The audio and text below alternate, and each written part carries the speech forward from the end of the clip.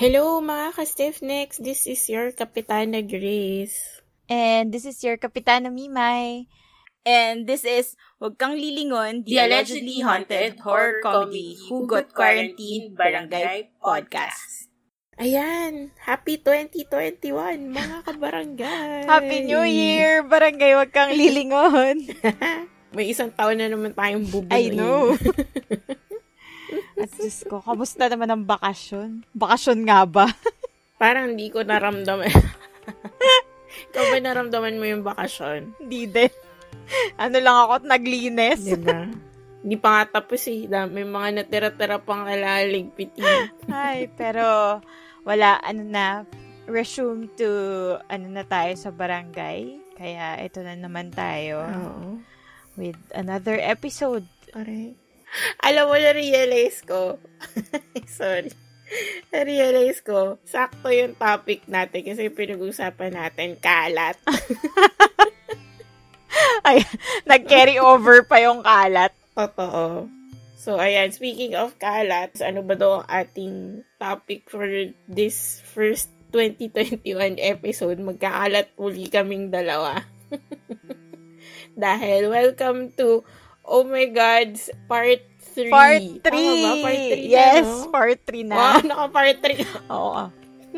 Kasi para medyo starting the year with abang. With abang.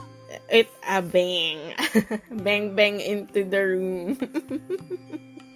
So, kung handa na kayo sa mga not safe for work, kahit nagbalik na kayo sa work, stories, mga God-on-God action, eto na muli kami. So, eto, simulan ko na ba to? Yes. Sige. So, magsimula tayo sa ating favorite, mga sex-positive ancient people. How to be like them from the ancient Egyptians and Babylonians. Ang topic natin actually is all about sacred prostitution. Oh. Or for a more politically correct term, sacred sex work. Parang ganun. So, sabi nila daw, ito ang kakaiba, di ba nga masyado silang sex positive. For the ancient Egyptians and Babylonians, sex work is regarded as a divine work.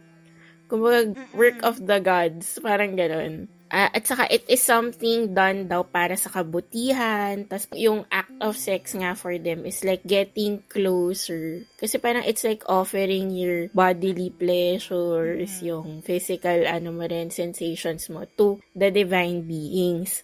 Alam nyo ba na yung mga Egyptian sex workers are allowed to work freely? Kasi diba sa modern times, ang weird nga parang umatras tayo pabalik. Umurong. Oo, kasi sa kanila, they are allowed to work openly. As in, broad daylight, pwede silang naglalako dyan na sabihin nila, parang, you can hire me for your sexual needs, ganyan. As in, walang kaso sa kanila. Tapos, ano pa pala sa kanila? If you're wearing makeup kasi sa kanila, it's a sign na you're most probably part of the sex industry. So, sa kanila, ano pa yun? Parang may elevate pa yung status mo nun pag naka-makeup ka. O, di ba? Ang ganda. Kaya nga. Iisip ko talaga dito nanggaling yung puta red.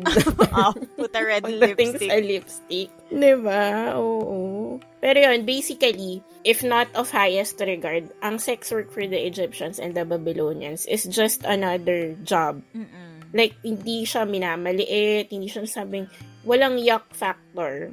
As in, para sa kanila, trabaho mo yan, marangal yan, ganun siya. So, dito na papasok yung mga interesting facts about yun nga, sex prostitution or sexual work sa ancient times nga sa Egypt and Babylon. May isang particular sikat na historian na ang name, siguro na-encounter niyo na siya sa mga history books. Ang pangalan niya si Herodotus. Although may mga haters si Herodotus, sabi daw, minsan kinukulayan niya daw yung mga, parang tabloid writer, alam mo yun. Yung dinadagdagan niya ng eme yung mga kwento niya.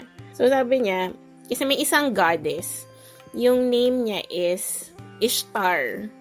Si Ishtar kasi, sabi daw, siya yung first goddess of love, of sexual delights. Tapos eventually daw nag-evolve siya into Aphrodite, into Freya, ganyan. Pero siya daw yung OG na goddess na portrayed in ancient history na yun nga i-relate sa sex. So, may specific temple daw siya na nagre-require na for all women na hindi kasala, like single women, although may ibang records na sinasabi kahit daw mga married women. So, sige, para less scandal, sabihin na lang natin na all the single ladies, required sila every year. Pupunta sila sa temple ni Ishtar. Tapos, nakapila sila doon. Tapos, kailangan makahanap sila ng isang stranger. Tapos, magsisex sila doon sa temple as a tribute to the goddess. Okay. Ang medyo interesting dito sa process na to. So, ayan na, pipila na yung mga girlaloo. As in, lahat from all walks of life, pila na sila. So, magdadatingan na yung mga guys. Pagdating ng mga guys, as in free for all, pipili sila ng isang maiden. Tapos hahagisan nila ng coin. Ang sakit nun ah. Oo. Ano pag... Oo, wag naman sa mukha. Pero yung binato. Pero yun, ang term kasi, magsa-throw daw sila ng coin sa, sabi nila sa lap or ewan ko wherever. Siguro basta, hindi sinabi kung how much. Parang ang sabi kahit magkano kasi all men, so, mapamahirap, mayaman. So, kung magkano yung gusto nilang ibigay, I guess. Basta, kailangan magbigay sila ng pera. Tapos ikaw, bilang girl, pag napili ka na, nahagisan ka ng coin, hindi ka pwedeng mag-refuse. Oo. So, kahit tsaka yan, kahit di mo bet, alam mo yun, kahit naiyak ka, sorry girl, wala ka talagang choice. Kailangan i-go-go mo siya. After mo siya i-go-go Yubari dun sa Temple of Ishtar, ano ka na? You're free to go na. As in, tapos na. Wala nang other requirements. Pero, ang kaigihan daw nun, after nun, hindi ka na pwedeng tapatan ng kahit anong cost. Kahit sabi niya, I can buy you and your family or whatever, hindi ka nila pwedeng i-bribe or bayaran for sex. Okay. Until umulit na naman siya the next year. Then, yun na naman. Pwede ka na naman hagisan ng coins. Na masakit nga. Pero yun, ang sad lang dito. Kasi syempre, ito reality check para sa harsh na mundo. Syempre, yung mga unang pipiliin, yung magaganda. Kung sila yung unang matapos, makauwi sila agad. Ang chika daw ni Herodotus, yung mga tsaka, yung mga hindi masyado pinagpala, minsan inaabot daw sila ng 2 to 3 years. What? Nag-aantay lang sila. Oo, as in, ang sad na wala talagang pumapatol. Walang gustong makipag-do with them. Kaya nga. And by law, hindi ka pwedeng umalis hanggat hindi ka napipili. What? So, nandun ka lang sa temple. As in, dun ka mamumuhay and everything until mapili ka. My golly. Oo. So, parang ikaw, ano ba yun? Hindi mo ba mahihit yung sarili mo? Na parang, teka, walang pumipili sa akin. Tapos asin yung pagpili sa kanila, tuwing yung tuwing yung araw na yun lang. Yearly. Oo. Like, kunyari, para siyang fiesta. May specific day na yun na, napipila na lahat ng mga girlalo. Tapos yun na, mamimili na yung mga guys. Tapos para siyang malaking sex party, ganyan. Tapos yung mga walang pumipili, yung mga hindi hinahagisan ng anything, hulo. Ang sad. Diba? So parang may struggle between saying na it's empowering for women and at the same time, medyo hindi rin. Although, ang kinokontest nila na, although medyo erroneous, medyo weird yung ganong ritual, if titingnan on a larger scale, mataas naman daw yung regard ng mga Egyptians and Babylonians sa mga kababaihan. Kasi daw, number 1, dun sa sikat na Hammurabi Code. Oo. Sabi nila, yung mga female priestesses and mga females in general are protected by law, quote-unquote protected. So, in a way, pwede silang, parang yung mga babaylan natin dito and mga prior to Spaniard colonization, whatever. Pwede silang magmay-ari ng land, pwede silang magbenta ng land, pwede silang pumili ng aasawahin nila, ganyan. Pero yun nga lang, itong specific ritual for Ishtar na sobrang big for everyone, yun lang yung sad part. Pag hindi ka kapili-pili, yun nga. hindi ka desirable. Sad.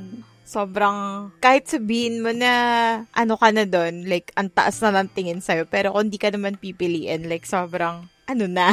Pero what if kung hindi ka talaga mapili at all? Wala. Doon ka. Yung iba nga daw, inabot ng 3 to 4 years pala. 3 to 4 years yung max na binigay nila. Okay. Isipin mo, kunyari, pumunta ka doon at 21 years old. Makakalis ka doon, mga 25 ka na. Oo. Parang nag-mature ka na doon sa temple. Ano na. Oh, tapos paano kung the next year wala na namang pumili sa'yo? Grabe yung self-esteem mo nun, no? Antay ka na naman ng 4 years. Oo. Ang lala. Bakit naman ganon? Oo, sobrang nakaka-down lang yun. Mio. Samantala yung iba siguro inaabot lang ng yung mga super, yung mga beauty queen levels. Parang wala pang 5 minutes o nakauwi na. Oo. Alam mo yun. Sad ng mga hindi napipili. Aray. Nag-carry over yan hanggang ngayon, no? Pero yun, pag tinignan daw on a general overview, kumbaga, para sa mga Egyptians and sa mga Babylonians, it is a sin to turn down sex. So, every time may mag-o-offer sa'yo na, let's go, let's do this. Hindi ka pwedeng mag-no. Parang i-judge ka nila. Oo na, parang, ay bakit? Parang what? Yeah. Parang gaganunin ka nila. Saka yun, naging object nila yung religion to practice din. Hindi naman masabing excuse kasi parang lahat sila nag-a-agree naman dun. Totoo. Based on historical records, diba? Ito pa, interesting fact about kay Ishtar. Meron kasi siyang Mesopotamian counterpart. Kumbaga siya rin, pero parang alam mo yun sa, parang kunyari si Aphrodite. Parang ganun lang, may version lang siya. So, yung parang sort of counterpart niya sa Mesopotamia, si Inanna. Inanna yung name niya. Goddess of sex. Yun din siya, goddess of love. Pero kasi diba, always portrayed na pag goddess of love ka, ikaw din yung, parang si Freya, goddess of childbirth ka, parang sa mga nanay, ganyan. Pero sila hindi. Si Inanna daw and Ishtar, hindi mo kailangan maging nanay to qualify for pagiging babae. So, di ba, ang very empowering siya. Ang term sa kanya, para daw siyang sacred slut. If you're gonna be a slut, might as well be a be a sacred slut. Diba? In-encourage siya yung mga girls na parang, gusto mo ng sex, go get it, girl. Para gano'n, kung may type, go mo lang. Ganun siya. Ito pa, more on being sex positive talaga. Si Inanna daw, may unique power siya na kaya niyang gawin yung mga babae into guys and vice versa. So, dito pumapasok yung... Oo, diba? Parang in ancient times may sort of concept na sila ng trans and non-binary identities. Oo. And widely accepted siya. Totoo. Tapos nasanay tayo na pag may mga temples, usually sasabihin, ay may priestesses. Oo. Si Inanna, hindi priestesses yung meron siya. Meron siyang mga priests. Pero yung mga priests na to, they dress up like girls. As in, mukha silang babae. As in, naka-red gowns daw sila. Tapos pinapahaba nila yung buhok nila. As in, sobrang haba. Tapos naka-makeup sila. Tapos naka-expensive jewelry. Parang kung isi-simplify mo siya, sinasabi nga daw ng mga historians na sila yung mga unang trans people. Oo. Or ang hirap, although ang sensitive din to label them talaga specifically. Kasi hindi naman natin masabi yung gender identity talaga nila or sexual orientation. Pero yun nga, kung titingnan mo lang physically, yun nga daw, mga guys sila biologically, pero it's either they are required or personal choice nila in the service of Inanna na magbihis babae talaga. Sila kumilos babae. Tapos pati daw pronouns nila nung time na yon, whatever applicable pronouns daw, pang female. At ito yung pinaka sa lahat, nagpapakastrate sila. Pinapatanggal nila yung mga jewels, manly jewels. Paniwala nila, pag nagpakastrate sila, ma-receive nila yung gift of prophecy. O, di ba ang taray? Might as well. Ayaw lang talaga yung pipila. Kasi parang, oh my God, paano pag walang pumili? Wala mo yun. Wala. Kung bubuhayin ka naman dun sa temple na provided for ka, sa bagay ito po, Kung kunyari purita ka, tapos mas masarap pa yung pagkain dun sa temple. Buti dun na lang. Dito ka na lang. Totoo. Overstaying ako dito. Nakita yung priorities natin. Masarap na pagkain talaga, walang papayo. Saka di ba, mga temple stuff, mga temple luxuries, ganun. Oo. Ay, Diyos ko. Sila na talaga ang very, progressive. Ewan ko kung ano nangyari. Kaya nga Diba, parang, hindi ba dapat kung nag-carry over yan, mas nag-progress pa siya. Pero parang hindi, parang na-subdue pa yung... Things happen. May Asian equivalent siya. Kasi baka sabihin nyo, puro na lang Egyptian. Yung mga Japanese, kung kapanahunan nyo kami ni Memes at nanood kayo ng Fushigi Yugi, yung mga maidens nila, yung mga miko, yun, sinasabi daw, may mga certain temples daw na yung mga miko nila, yung mga priestesses nila is required to have sex with mga worshippers, ganun. Yun din, it's a form of sacred sex work, kumbaga. In that way, parang mas napapalapit daw sila with the divine, ganyan.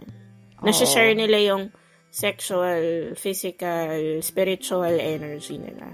Grabe. That progressive thinking though. Tinan nyo naman siya, Miyaka. Diyos ko. I know, right? Diba? Badera. Kaloka.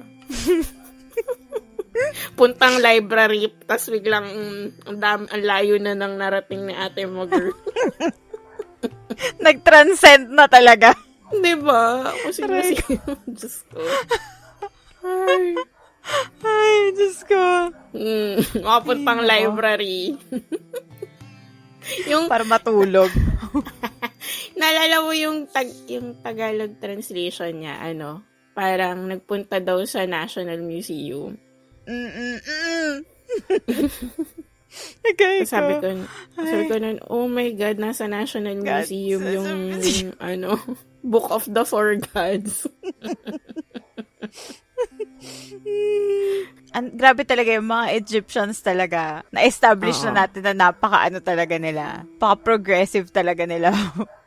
Kumbaga tayo nasa 2021 pa lang sila nasa mga 30-31 na gano'n. Oo, ang galing, Nakarangan lang talaga na hindi mo malaman kung buhangin or whatever, kaya hindi umabot sa atin yung pagka-progressive nila. Kasi kung isipin mo, parang grabe, ganun sila alam mo yun, kung ganun yung tingin mo na very sacred siya, as in, di ba? Walang kaso, walang judgment ko ano yung preference mo, kung sino yung hindi ka i-label as town bicycle na parang ako sino-sino na lang sinasakyan niyang babae or something, di ba?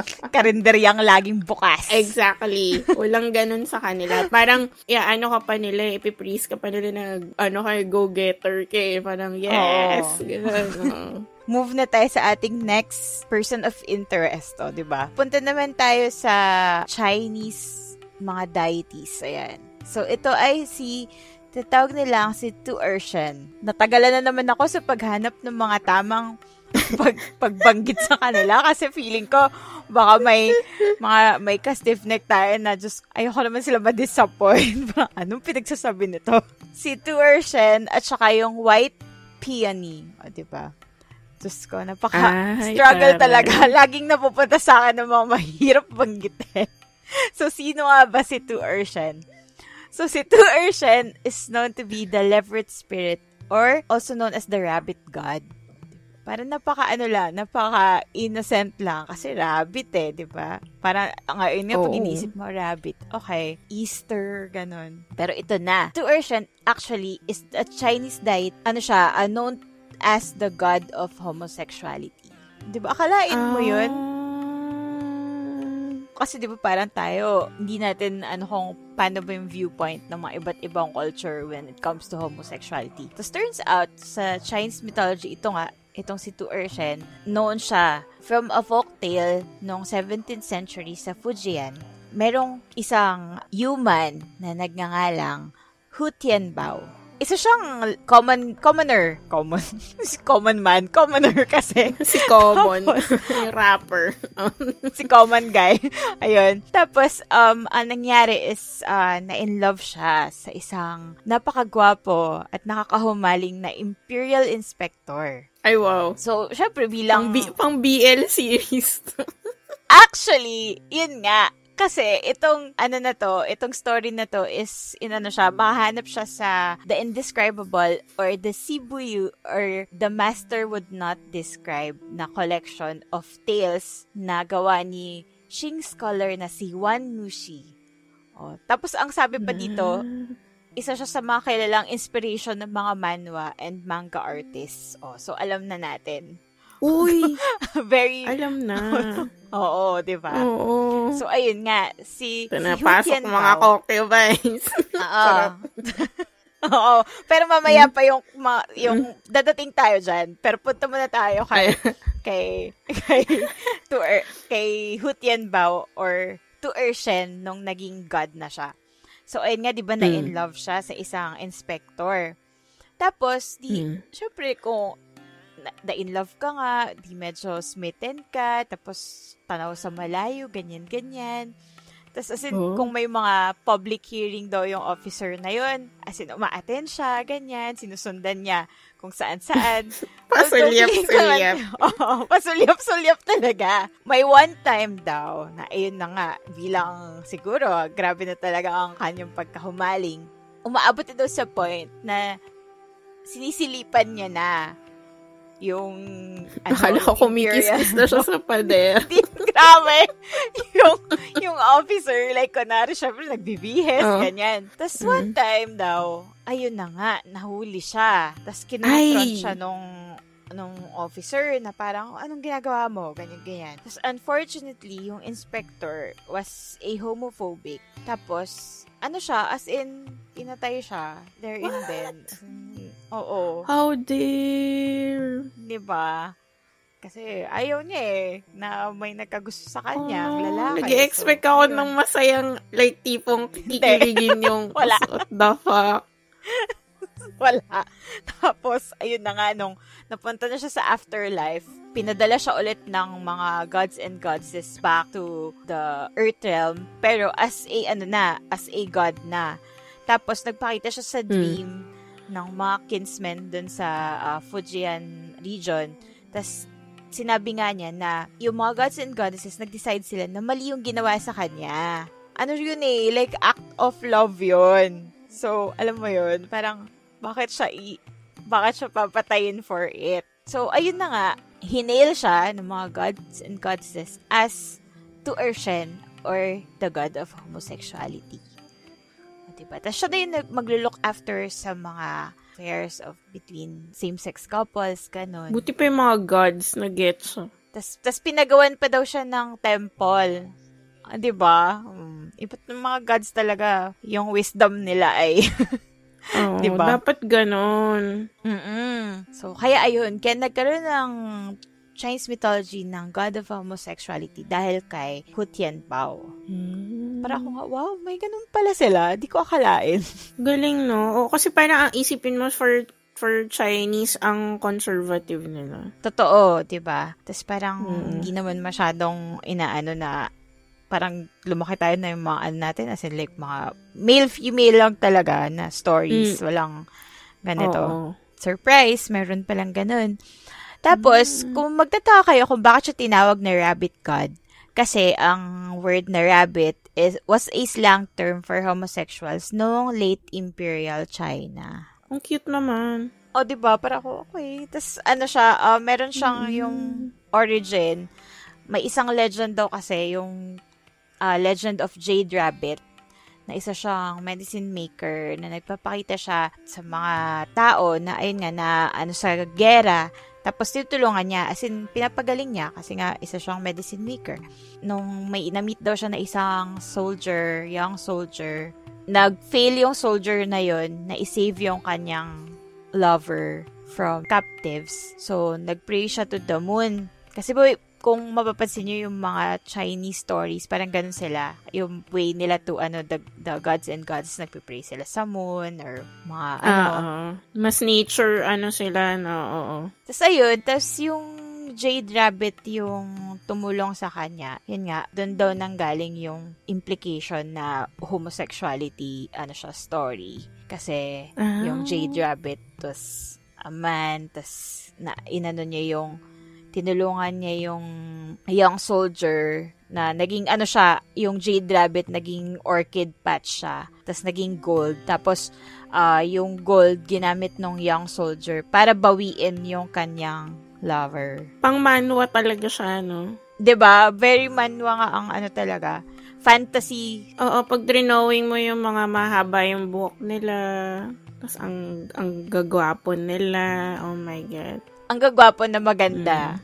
Correct. Mas maganda pa sila doon sa mga babaeng counterpart. Actually.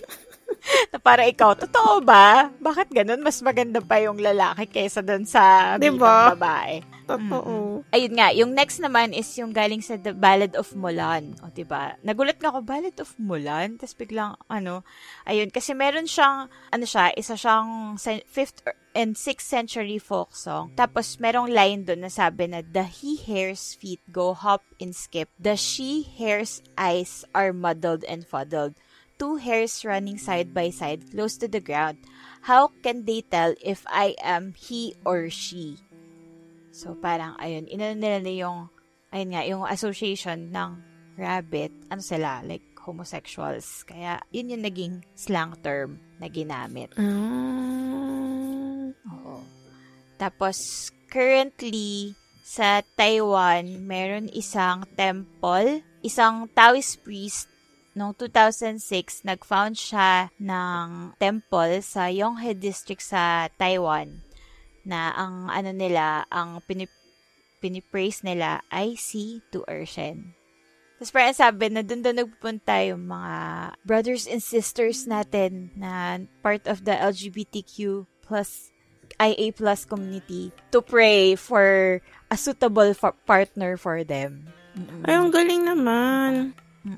Tapos siya lang nag-iisang religious shrine for homosexuals. Ang galing. At least may dedicated, shrine. Tapos para maliit lang siya kasi nakita ko, para may feature yung BBC, di ko maalala kung China or Taiwan. Pero, yun, parang feature nila yung temple. Tapos wala akong maintindihan kasi walang translation. So, parang kapanood ko lang yung tsura ng temple kasi wala talaga akong magets. O, diba? At least sa Asia may progressive, din. Correct. Tapos yung, because of the story of Tu Ersheng, may mga, depiction siya in media. So, merong isang Taiwanese drama noong 2010 na ang name is The Rabbit Gods Matchmaking. Tapos siya yung main character. Wait, yan? Like modern, or parang yung depiction nila old, pa rin? Feeling ko, na siya, like, modernized na siya. Pero yung story niya and character is based pa rin kay Tu Ersheng. So, parang siyang yung sa Korea, yung parang my girlfriend is a gumiho. Ganon. Like, in legendary creature or deity, ganyan. Pero, modern yung setting. Modern, oo. Tas meron ding short film naman na Kiss of the Rabbit God na yung si Tu Ersheng naman, ito, modern talaga to kasi yung parang siniseduce niya daw is a restaurant worker instead of a yung inspector. Di ba? Parang ako, ang saya! Sabi ko, hanapin BL ko na nga to. BL. Oo. Hanapin ko nga tong story nito. Nakakatawa lang na, okay. So, may mga ganito pala talagang, kasi di ba sa mga manhwa, ang daming BL manhwas. Tapos, para ako, saan kaya nanggaling yung mga ganitong concept nila? I mean, maliban. So, meron naman pala talagang from the culture itself na pinanggalingan. Oo. Baka nga lang siya, like, hindi siya widespread. Kasi nga, di ba, nangyari sa civilization, parang nakakainis nga, parang bumaliktad. Alam mo yun. Umurong yung beliefs. Meron naman pala talaga. Oo. So, ayun. So, moving on tayo sa parang part 2. Wow, may part 2. Wow. So, may part 2 siya. Season 2. Oo, season 2. So, nabanggit ko kanina yung White Peony. So, itong si White Peony or si Bai Mudan, also known as Pai Mutan, also from Chinese mythology. Siya naman ay known to be the most beautiful courtesan in the city of Luoyang. Ayan. At isa daw siyang... yung mga... Oo. At isa daw siyang reincarnation. Yung pangarap natin. Reincarnation of the Peony Fairy. So, ano naman ang kwento nito ni Bai Mudan or nitong White Peony? So, ito natawa ako kasi parang okay. Kasi parang bakit ganito naman yung kwento? So, sa isang novel na pinamagatang Journey to the East, ang isa sa mga stories nito ni White Peony, one day daw, itong immortal na si Lu Dongbin, na isang scholar and poet and known to be part of the 8 immortals sa Chinese mythology. Okay, so, itong si Lu Dongbin ay known to be very, ladies man, tsaka mahilig siya mag-iinom, ganyan. Pero, diba, like, highly regarded siya. One time daw, habang naglalakad to si Lu Dongbin, nakita niya si Bai Mudan. Tapos, bilang siya ay most beautiful lang naman. Katriona. Diba? Oo. So, syempre, sino ba naman hindi mapapalingon agad? Oo. So, ito si Lu Dongbin, nag-transform daw siya into a very gwapo din na scholar. And, ayun na nga, parang, syempre, sinuyo-suyo niya, ganyan-ganyan. Tapos, as in, hindi lang sila one night stand, as in, inulit-ulit pa nila. Tapos, sa Taoism kasi... Kailangan talaga scholar yung mga aakit. Oo. Ano, may kinabukasan ka. May kinabukasan ka kasi pag scholar. Pero pag manginginom, wala. Oo. Siyempre, hindi niya pwede ilaglag yung sarili niyang ganun. Oo. Tambay siya eh. So, sa belief nila sa Taoism, napagit na rin natin to before, yung concept ng yin and yang, na yung hindi mag-ejaculate kasi nga, mawawalan siya ng energy ng power. Life force. Oo, diba? So, itong si Lu Dongbin bilang the male and nagko-correspond sa yang, hindi daw siya nag-ejaculate ever. No! Kapag nag-go-go sila. Hindi ko gets yung Oo. Pero feeling ko, kasi meron sila concept na controlled ejaculation. Parang hindi ko sure kung hindi talaga or like, basta hindi lang dun sa person. I mean, sa labas, ilabas mo, ganun. Iputok sa labas, ganun. True. Diba? Okay. Oo, kasi... Sabagay, baka hindi pa uso yung condoms.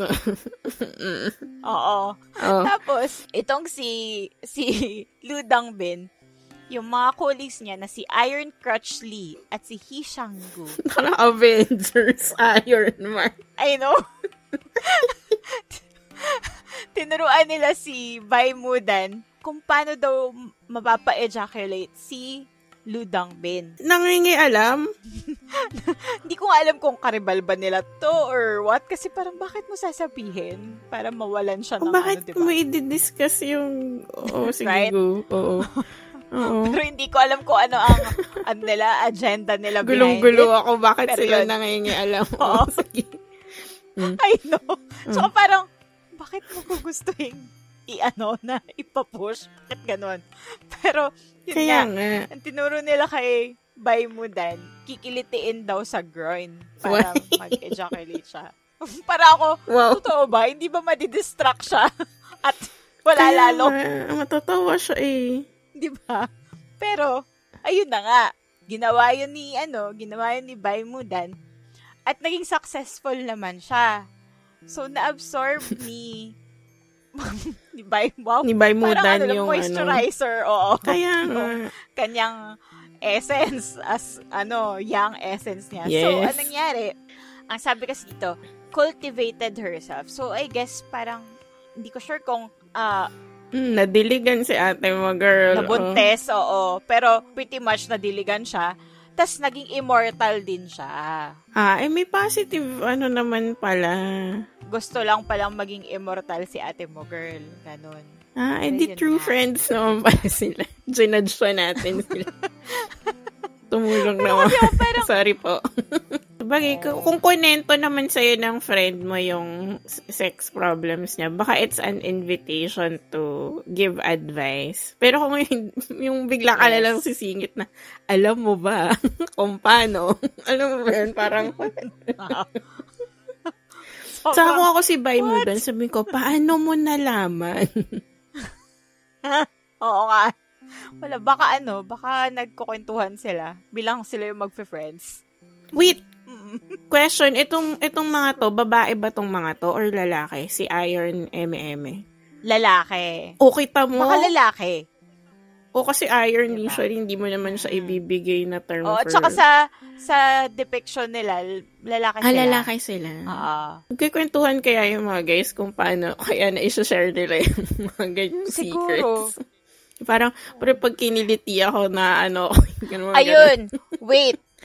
Si Iron Crutchley is matandang mama. Si Hee Sang-gu is the only female pala. The only female sa 8 Immortals. Pero still, weird pa rin. Kasi, posible namang, diba? Parang, nakita ko yung goal ni only female. Baka gusto niya ng other female na, alam mo yun, may kachika na siya. Para meron na tayong BFFs dito. Oo, kasi ang hirap nun, one of the boys siya. Pero yung si Iron Tanda, parang bakit? Wala, baka At bakit niya alam? Baka kunikwentuhan nga siya. Yun ang golden question, bakit niya alam kung ano yung papa-shower? Alam mo yun? Baka nalasing to si Ludang Bin sa kanya. Posible. Kunento niya na, oy, ganito, ganyan. Alam mo ba, pag kiniliti ako, nakakadilig tayo, mga ganon. Rico, Diyos ko. Siguro pumalakpak sila after parang, happy to serve. Ganon. At least immortal na si ate mo, girl. Oo. Diba, maganda na siya. Ito yung maganda na siya, nadiligan pa siya, naging immortal pa siya. Goals. #goals. Baymudan lang malakas. Correct. May bago na tayong role model. Nadagdag, hello, immortality, paperso ko yan. Diyos ko. Akala mo naman. Aray ko. Pero ayun, yun ang story ng ating dalawang napili from the Chinese mythology. Diba? Na-enjoy ko yun. Pero nasad ako dun kay sino yan? Kay Tu Ersheng. Oo. Naging god naman siya. Sa bagay. Oo, totoo. Kasi yun nga lang, unrequited love, tas pinatay pa siya. Parang what the heck, man? Di ba pwedeng sabihin mo na lang na ayaw mo sa akin? Oo, parang sorry, hindi tayo talo or di ko bet yung mga ganyang galawan. Papatayin. Pero yan, wagi pa rin naman siya kasi maging god ka ba naman? Go. True naman, oo. Naging siya, pave the way for the future generations. Ang saya, Asia represent. Kaya naman pala maging progressive kaya lang yun nga, tayo. Pero yun nga, pinatay. Pero kung papatayin ka para maging god, pwede na din. So at least yung message na, yung gods, yung mga higher beings mismo, totoo. Nire-regard nila yung homosexuality. It's not, hindi taboo sa kanila yun. Sa humans pa actually. Oo. Na alam mo yun, na hindi nila yun as dahil homosexual or between two same-sex, but rather, kasi wala nagustuhan niya na in love siya doon, anong magagawa natin? Correct. Love is love nga, diba? True. Sarap gawa ng fan art. Anyway. Yun nga. Noon yung nagbabasa ako nito, parang nakikita ko yung mga ibang articles, may mga blogs pa na. Yun nga, as in, parang manhwa style pa yung iba. Parang, oh my gosh. Shit, ang ganda pa naman. More God on God action coming up. Ito. Ito hindi talaga, syempre ever-present mga Egyptian. So ito ever-present din yung mga Greeks. So alam naman natin, parang common knowledge na for us na yung Greek mythology, punong-puno siya ng mga scandals talaga. Hello, kasi yung main god pa lang nila, si Zeus, napaka, ano mo yun, kalat. God of kalat siya. Totoo. Epitome of kalat yun eh. Oo, kinalat niya yung yung katas niya to in different ways. Everyone. Oo. Pero sabi naman daw nila, may mga daw talaga, may mga virgins naman talaga through and through sa Greek mythology. So, si Athena, si Artemis, and si Hestia. Pero yun, isipin mo, 3 lang sila. Tapos the rest, na talaga, malalandi. Sabi nga nila, may isang writer, parang ang saktong-sakto yung pagkaka-narrate niya, sabi niya, most of the gods spent their time exploring their sexuality. Kasi parang ang rare ng Greek myth story na walang involved na sex, 'di ba, of sorts. Laging parang may nasisingit na pagnanasa, 'di ba? Kahit nga mga nagtuturn pa sila into animals. May ganong motivation talaga. Totoo. So, ito na. Magkwento tayo ng isa sa mga scandals from the pantheon ng mga gods. So, ito, ang involved ay walang iba, kundi ito talaga, si Aphrodite, the goddess of love. So, sabi naman, siya talaga yung pinakamaganda sa lahat. Actually, kahit yung sarili niyang tatay na akit sa kanya, ganun siya kaganda. Pero yung scandal na ikikwento ko is, ito yung love triangle nila ni Aphrodite, ni Hephaestus, at ni Ares. So, si Aphrodite, goddess of love, si Hephaestus, goddess of ironwork, samila of wine, kasi parang counterpart din siya ni Bacchus. Tapos si Ares, syempre, as we all know, kasi lagi naman to sa popular culture, god of war. So, ang kwento daw talaga kasi, si Hephaestus pinanganak na na Chaka Bells. As in, ang sabi pa nga, deformed daw siya. Pero despite being physically, hindi siya binayaan physically, matalino siya. As in, inventor kasi siya eh. Like, if babalikan niyo yung mga stories niya, siya yung nag-iimbento ng mga yung mga kakaibang armor ng mga gods, mga kung ano-anong devices, ganyan-ganyan. So, the gets na niya na bilang hindi ako kagwapuhan, hindi ko ma-achieve yung mga girlalo na gusto ko in life. Pero, alam niyang capable siya gamitin yung wisdom niya, yung talino niya. So, nag-aim high na si kuya mo. Ang ginusto niya talaga, si Aphrodite. So, paano niya dinevise yung plan para makuha si Aphrodite? Gumawa daw siya ng throne. Natatawa kasi ang weird talaga. Pero, gumawa daw siya ng throne for his mother, si Hera.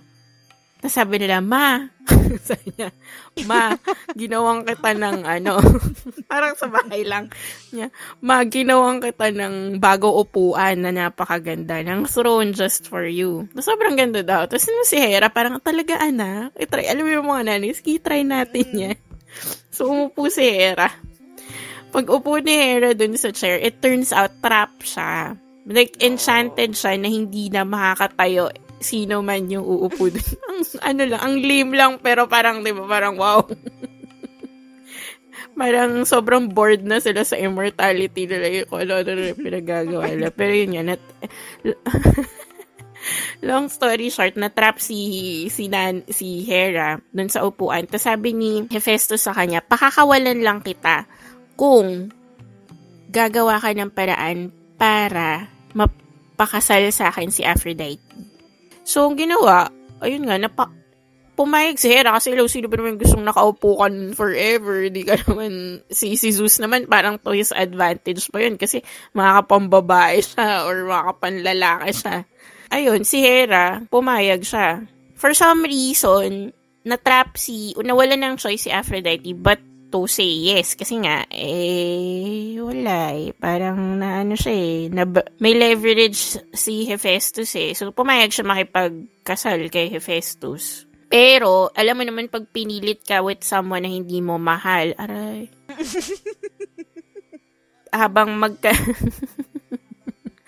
habang magkarelasyon sila, talaga, hindi naging loyal si Aphrodite all throughout. So, kung sino-sino yung, niya, sino-sino yung kinerengking niya. But, ang major kerengking of her life ay walang iba kundi si Ares. Kasi alam mo naman yung mga good girls who like bad boys. Alam mo, may weird nakarelate. Oo. Relate ba tayo dyan? Alam mo yun, pag mga mysterious bad boys. At saka, si Ares naman kasi yung ultimate representation ng bad boy sa Greek mythology. Diba? Kasi, God of War.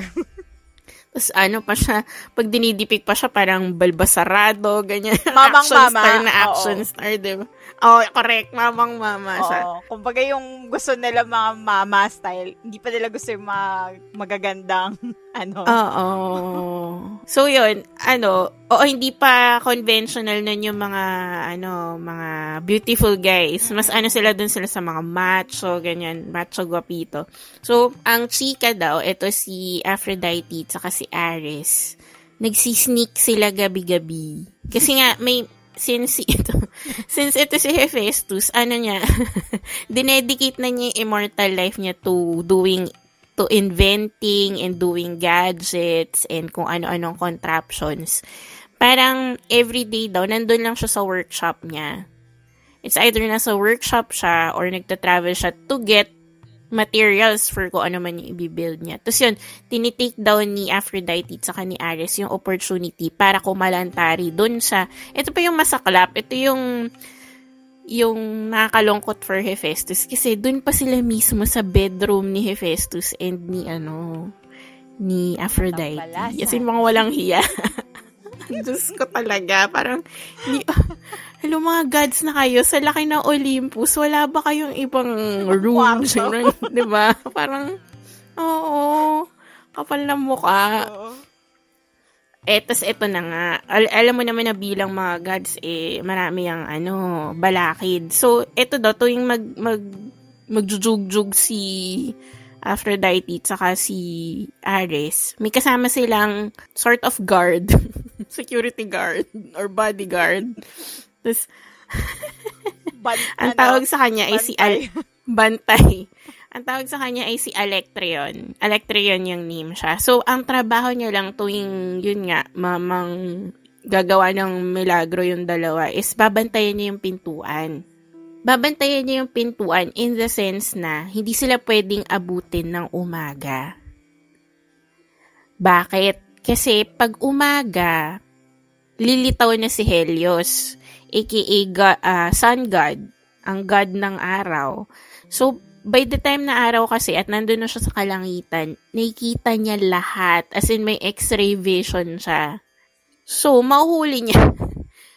So, kailangan, habang hindi pa siya sumisikat, hindi pa sumisikat ang araw, na sila, matapos na nila yung deed nila. So, yun yung trabaho ni Alectryon. Kailangan niyang katukin yung dalawa na parang, oops, tama na, done for the day na tayo, mahuli na tayo, ganyan. So, one time daw, ito naman, bilang tao lang si Alectryon, nakatulog ang lolom.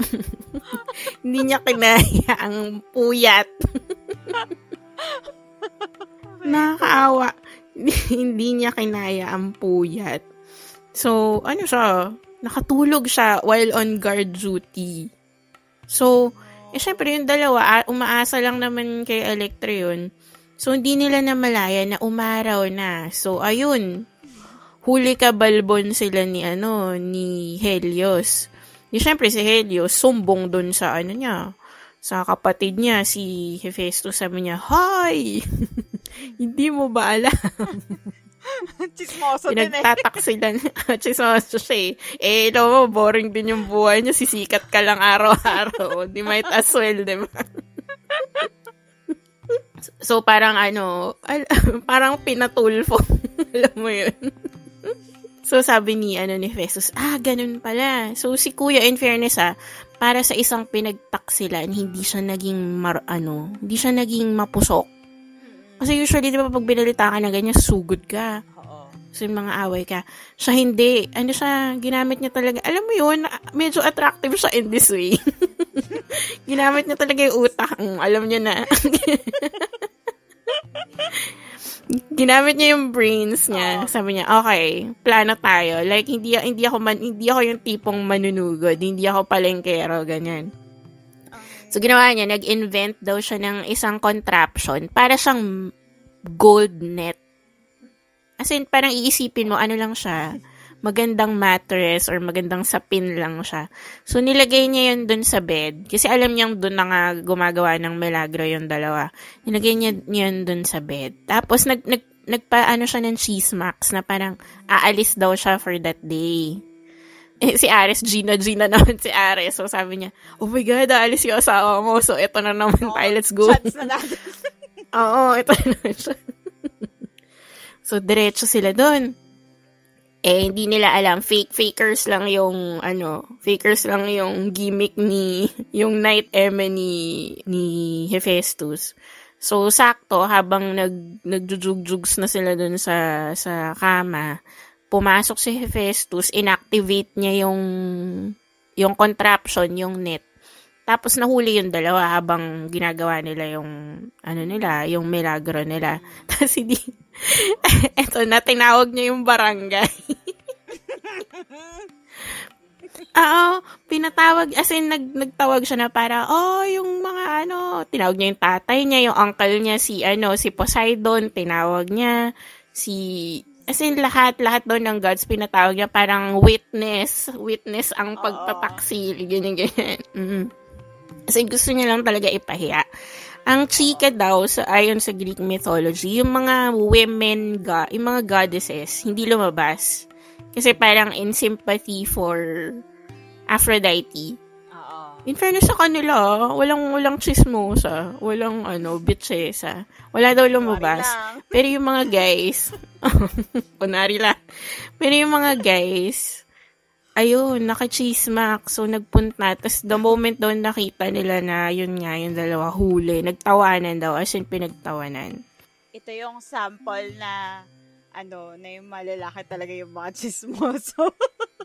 Totoo. Mukha lang chismosa mga girls, pero mas ma-chismaks talaga yung mga lalaki. Aminin niyo. Kasi nagtawanan daw sila. Oh my God. Pinagtawanan nila. Tapos, ang initial plan pala ni Hephaestus, itrap na sila doon like for eternity or whatever. Pero kasi daw, may weird shit si Poseidon na parang makaawa siya kay Hephaestus. Sabi niya, pakawalan mo na. Parang patawarin mo na. Mm-mm. Sabi niya, I'll make sure naman na pagbabayaran daw ni Ares yung ginawa niya. Basta bibigyan nila ng some form of punishment tapos hindi na sila pwede magkita uli, ganon. So, parang si Hephaestus, sabi niya, di mo, yun eh, parang bakit? Yun, naniwala lang siya nung nag-vouch si Poseidon na, sige, pag hindi ginawa ni Ares yung punishment, ako yung aako. Okay. Di parang na-amaze to. May pagka-geek kasi to. Alam mo to, si Hephaestus na parang na-amuse siya sa thought na yung very powerful uncle niya, yung magkikarry on ng punishment, parang anong meron. So sabi niya, sige, parang for my amusement, pumayag siya. So pinakawalan niya yung dalawa. Tapos in shame daw, syempre, jubads yung dalawa, nagtatakbo kasi nag-separate ways.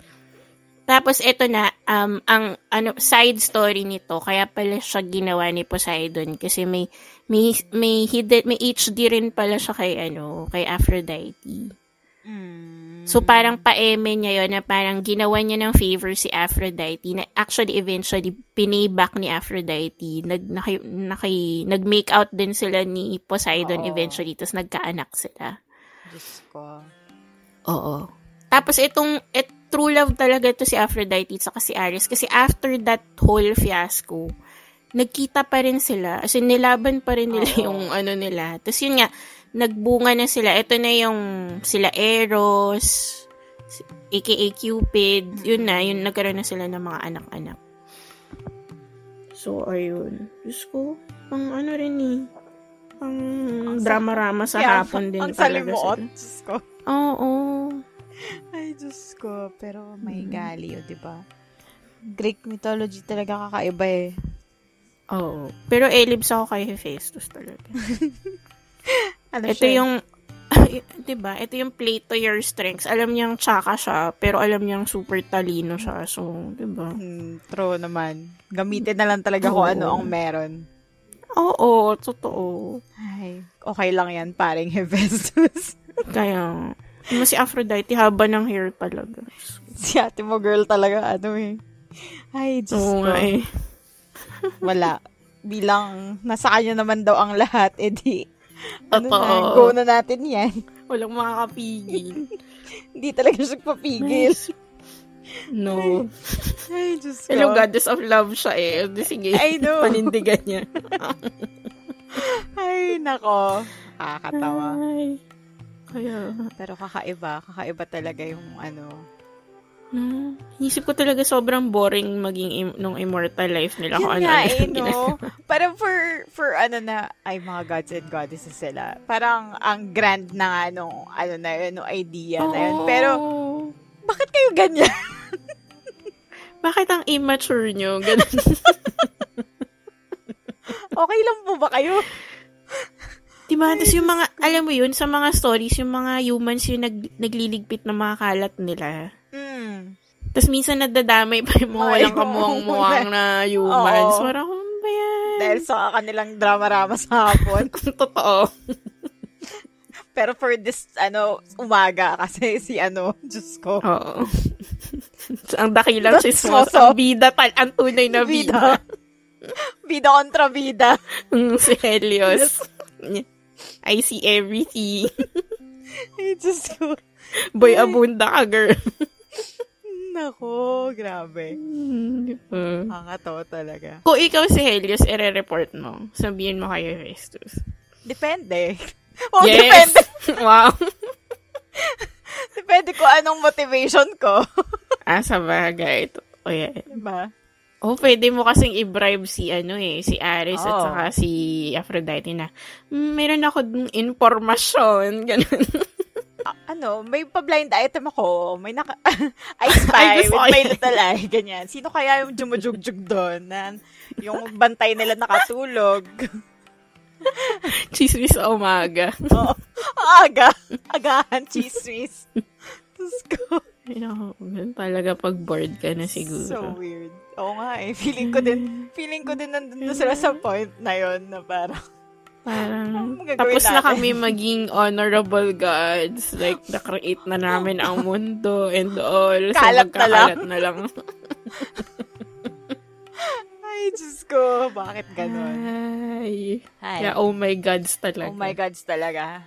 Sila talaga yung medyo questionable sobra.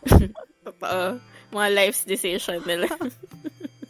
Okay ko. So, ayan. Move naman tayo sa next natin. So, ito naman, saan naman tayo? Sa Hinduism naman tayo, diba? Ang dami na nating na-explore na So, ito ay walang iba kundi si Krishna. So, feeling ko naman familiar tayo with this name. Kasi known God siya of mercy and childhood sa Hinduism nga. Pero, aside from that, kilala din siya as the God of love and mischief. Ayan na, may pag-giveaway na agad na ano ba pinagagawa nito ni Krishna.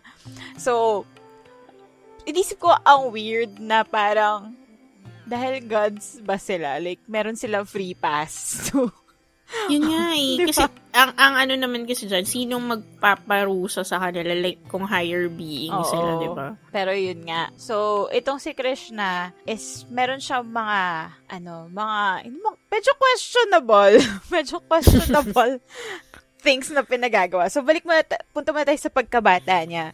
Nung, as in, mga batang-bata pa, sabihin natin mga sa 8, 10, mga ganun, 10 years old, si Krishna. Inano daw siya, parang inampon siya ng kanyang relative na nag-aano ng mga cows. Diba? Kasi para daw ma-keep safe siya from anyone na gustong mag-ano sa kanya ng kasamaan. So, ang nangyari, lumaki siya in the presence of what they call mga gopis. So, itong mga gopis or mga milkmaids, kasi ang word na to is gopa, so cow herd. So, sila yung mga nag-aalaga ng mga cows. Pero kapag sinabi mong gopi, sila yung babaeng version. So, sila mga milkmaids. Tapos parang isip ko, milkmaids, yung pumasok agad sa isip ko, alam mo yung parang, Alps, sa Alps, yung mga ganun. Si milkmaid talaga. Tapos yun nga.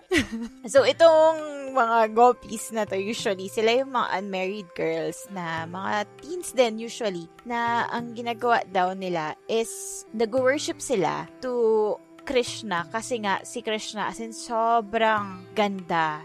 As in, breathtaking. Sabi nga ni Keanu Reeves, ganun. Ganun yung you are breathtaking. Oo, ganun sa kanya.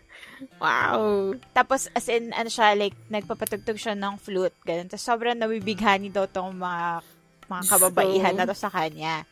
Yung mga lalaki talaga na nagpe-play ng musical instruments, alam mo yan. Nakakagwapo. Ay, nako, guilty po tayo sa guilty po. Totoo. So, ayun. Tapos, so, ito ang mga gopis na to, grabe yung grabe yung devotion nila to Krishna. Kasi parang, ginagawa nila to establish a relationship with him, na parang, kukunin sila as a wife, parang ganon. Kasi nga, kapag ganun yung nangyari, makaka-acquire sila ng knowledge, wisdom. Kumbaga, syempre, ikaw ba naman? Hello, kahit nga siguro mahawakan ka lang ng God, parang, diba? Parang, kilig-kilig ka na. I know. Parang blessed ka na forever. #blessed ka nun. So, ayun na nga. Tapos ito itong mga gopis na to, usually yung ginagawa nila is, naliligo sila sa river. Okay, harmless, di ba? Parang, okay, naliligo lang naman pala. Tatampisaw, ganun. Pero kasi, naliligo sila naked. Oo, as in, like, iniiwan lang nila yung mga damit nila sa riverside. Tapos, ayun na, magliligo sila. Pero, naman, kapag ginagawa nila, very naman na, as in, puro, puro girls lang sila. Tapos, prohibited. Wala nang shy.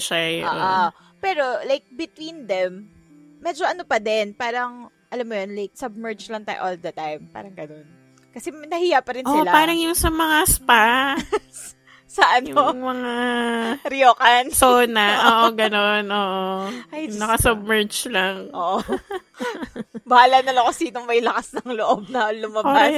Totoo. Tapos ito nga, bilang si Krishna is known for his mischief kahit bata pa siya, ginagawa niya daw, so, pupunta siya sa river. Like, papasyal-pasyal siya. Pero dahil nga God siya, so, may free pass na agad siya na kahit bawal, di ba? Oo. Tapos kinukuha niya yung mga damit ng mga babae. Reset. Oo. Tapos ang ginagawa niya, akit siya sa puno, sa tabi ng ilog, tapos sasabihin niya yung mga girls na parang, nasa akin yung mga damit nyo.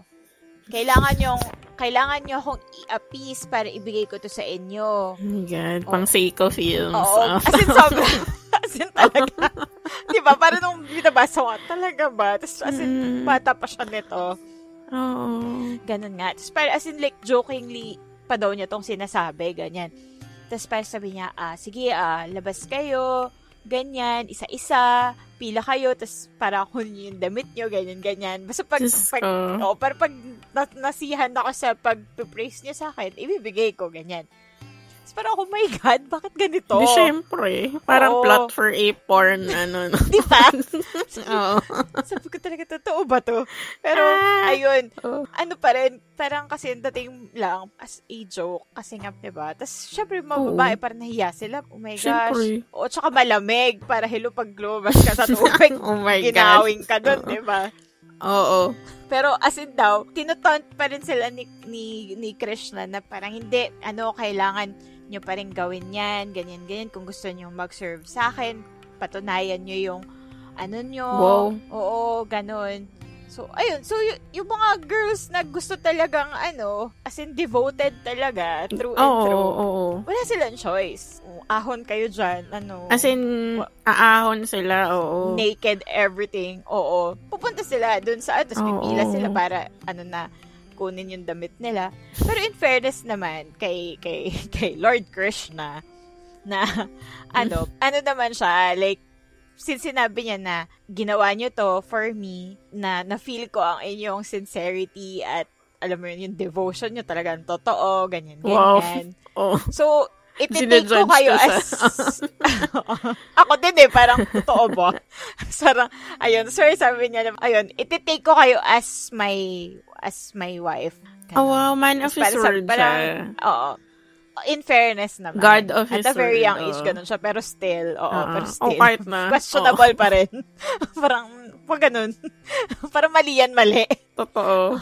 Kaya itong mga gopis, na associate din siya as, known as parang Krishna's wives, yung mga junior wives niya. So, ayan na nga, mapupunta na tayo. Dahil wives na, bilang, isipin mo, hindi naman niya one time lang to ginagawa.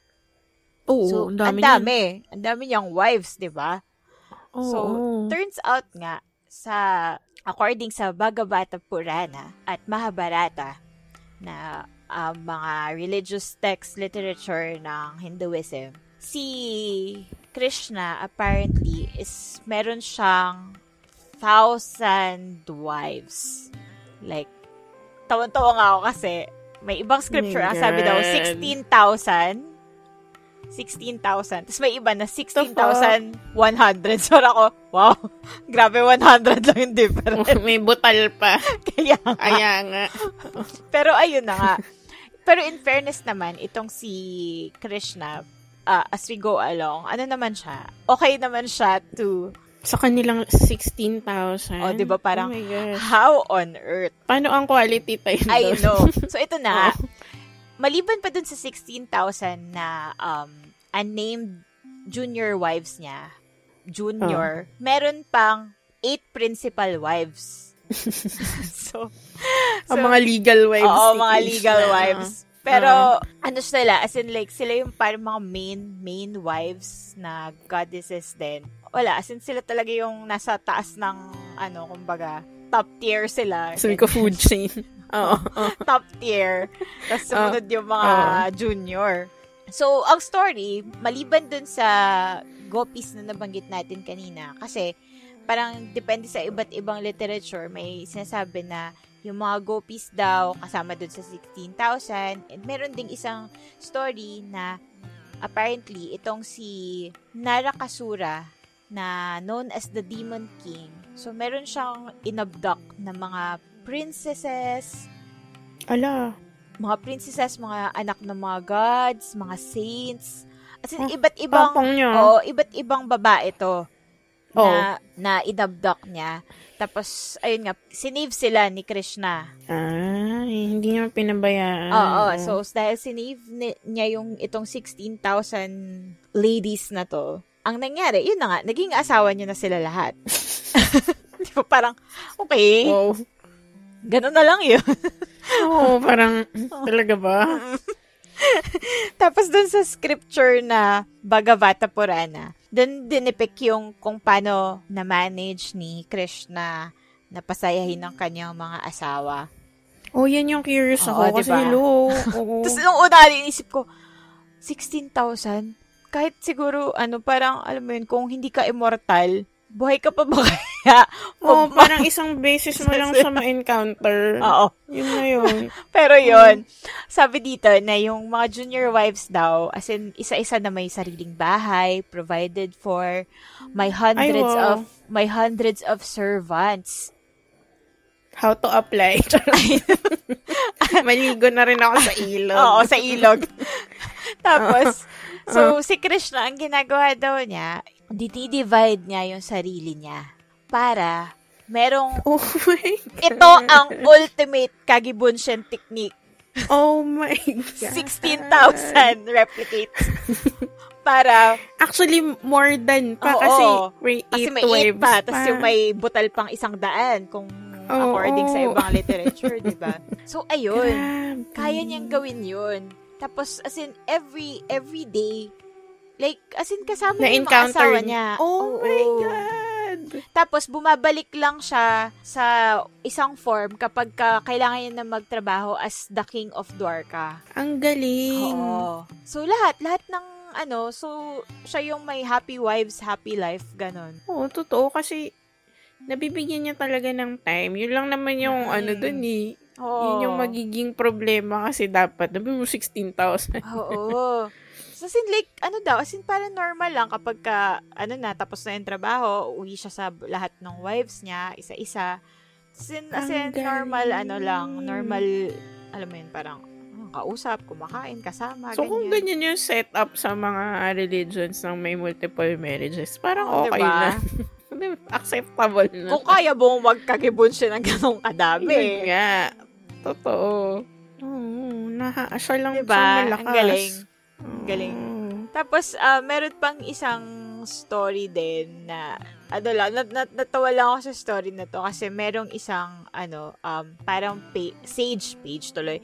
Isang sage na, as in, follower ni Krishna na si Narada.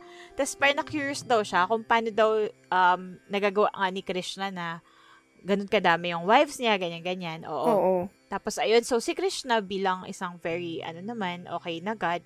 So, winelcome niya si Narada na parang, sige, ganito yung ginagawa. So, kung gusto mo, dalaw ka sa bawat bahay ng mga wives ko, tapos tignan mo kung paano, as in mag-observe ka dyan, mag-observe ka kung anong nangyayari. Tapos yun nga, nakita niya na, as in lahat ng bahay, ng wives, nandun si Krishna. Siya. Oo. Ang galing, natututukan niya. Oo, so kaya si Narada, parang, oh my God, talaga, like, hindi ako nagkamali. Hindi ako nagkamaling ikaw yung kasi ikaw talaga yung divine being, kaya mong gawin lahat to, ganyan. Tapos, meron pang isang kwento na si Narada daw, para nag-request daw siya kay Krishna na bigyan siya ng isa sa mga wives. Kasi, single siya. Nainggit. So, nainggit, di ba? Kasi how to be you po. Tapos, sabi ni Krishna, sabi ni Krishna na, sige, bibigyan kita kung may mahanap kang asawa ko na, ano ba naman yung bumawas ako sa 16? Na hindi ako kasama or hindi ko nabibigyan pansin, ganun. So, ayun na. So, si Narada, parang naglibot-libot siya sa mga kabahayan. Wala. Kaso lahat nandun si Krishna. Masaya. Oo. So, wala. Single siya forever. Shit. Kasi nga, yun. So, diba? Nakakaloka. Oo. Walang inggit. I mean, hindi possible yung inggitan between wives. Kasi present siya sa lahat. Pero, ito nga, merong isang naging problema. Kasi itong si Krishna, meron siyang anak na si Samba, na anak niya sa isang principal wife niya na si Jambavati. Tapos, itong isa sa mga junior wives niya, or iilan, nagkagusto kasi nga, gwapo itong si Samba. Nako po. So, ayun, nung nahuli sila, at nalaman ni Krishna, bilang hello incest ito, kinurse sila. Mga mama mo yan. Mga mama mo. Mama mo yan. So, ayun. Mama mo. Kinurse sila ni Krishna. Si Samba, nagkaroon ng leprosy. Tapos yung mga wives, parang inano sila ng mga robbers. Kinidnap sila. Kasi pwede naman, for sure, outside that 16,000, may iba pa naman. Diba? Wala eh. Inagawan mo pa yung tatay mo, devoted husband na ngayon. Tatay mo. Wala. Feeling ko naman, si anak, hindi niya kagustuhan. Kumbaga, parang yung mga inakit wives. Siya ng mga wives. Diyos ko, itong mga wives na to, hindi na kontento. Sa bagay, si Krishna nga, hindi na kontento eh. Pero kaya niya naman daw kasi i-handle everything. Totoo. Kaya yun. Ayaw niya nang may kahati, kaya nga niya tinututukan bawat isa. Totoo. At saka kung susundin natin yung sa story ng mga gopis na loyal sa kanya, I mean, gusto talaga na mapalapit sa kanya. Tama. Wala rin siyang choice. Kumbaga parang, anong gagawin ko sa inyo? Hindi fine. Oo. Iasawahin ko kayong lahat. Dumami kayo ng ganyang kadami. Kaya nga, hindi siya hindi siya marunong mag-no. Oo. Pero yun. Yes man siya. Pero na-amaze ako. Pero after kong, yun nga, nalaman ko na parang, okay, ano naman pala? Like, napasaya niya naman pala lahat. Pero kasi nga, napaka-questionable nung kanyang kabataan. Yun nga eh. Parang bakit mo to Pero in ginagawa? fairness, kumbaga, kahit batang, quote-unquote, batang ama siya, or whatever, pinanindigan niya yung, alam mo yun, Totoo. yung 16K, oh. Kaya, hello, Greek gods. Take note, please. Oo, dapat ganun. Diyos ko, mga Greek gods kasi, in after anak ka, na-abandon na yun, di ba? Totoo. Minsan pa parang si Zeus, yung aanakan niya yung mga girls, tapos hayaan niya lang si Hera i-curse yung mga anak niya. Parang, ano ba yun? Si ate mo pa, girl, na napaka din, may din. may issues din May ng life. issues na to. Uy, pero hindi ko ma-blame si Hera. Totoo naman. Kasi kung ako yun, parang, di ba? Pero iniisip ko din, goddess siya, so parang, alam mo yun, like, wala ba siyang fortitude na hindi ako ganyan kababaw. Hiwalayan. Oo, na parang hindi. Or hiwalayan niya si Zeus, di ba? Oo. So, di ba parang, Parang, may I power refuse to naman be ako. your, Oo. Girl. Problematic talaga yung Greek mythology talaga. Grabe. Sobra. Daming issues. Sobra. Sila na talaga. Pero ayun. Speaking of, may hindi ako nahabol na trivia dun sa Greek kwento. So, ano yung nangyari pala kay Alectryon yung nakatulog bilang tao lang siya. Kinurse siya ni Ares. Tapos walaan niya, siya yung naging unang rooster. What? Dahil sa umaga, kaya nag-ingay siya lagi? Oo. Exactly. Yun. Ano yung ginagawa ng rooster sa umaga? Tumitilaok siya. So, yun yung naging curse niya. Oo. Okay. Makes sense. Diba? Yung alamat ng alamat ng rooster. Nakatulog pala kasi. Nako.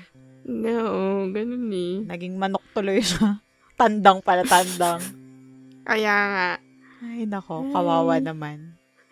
Alala ko tuloy yung episode natin yung ginagawa ng manok bago tumilahok.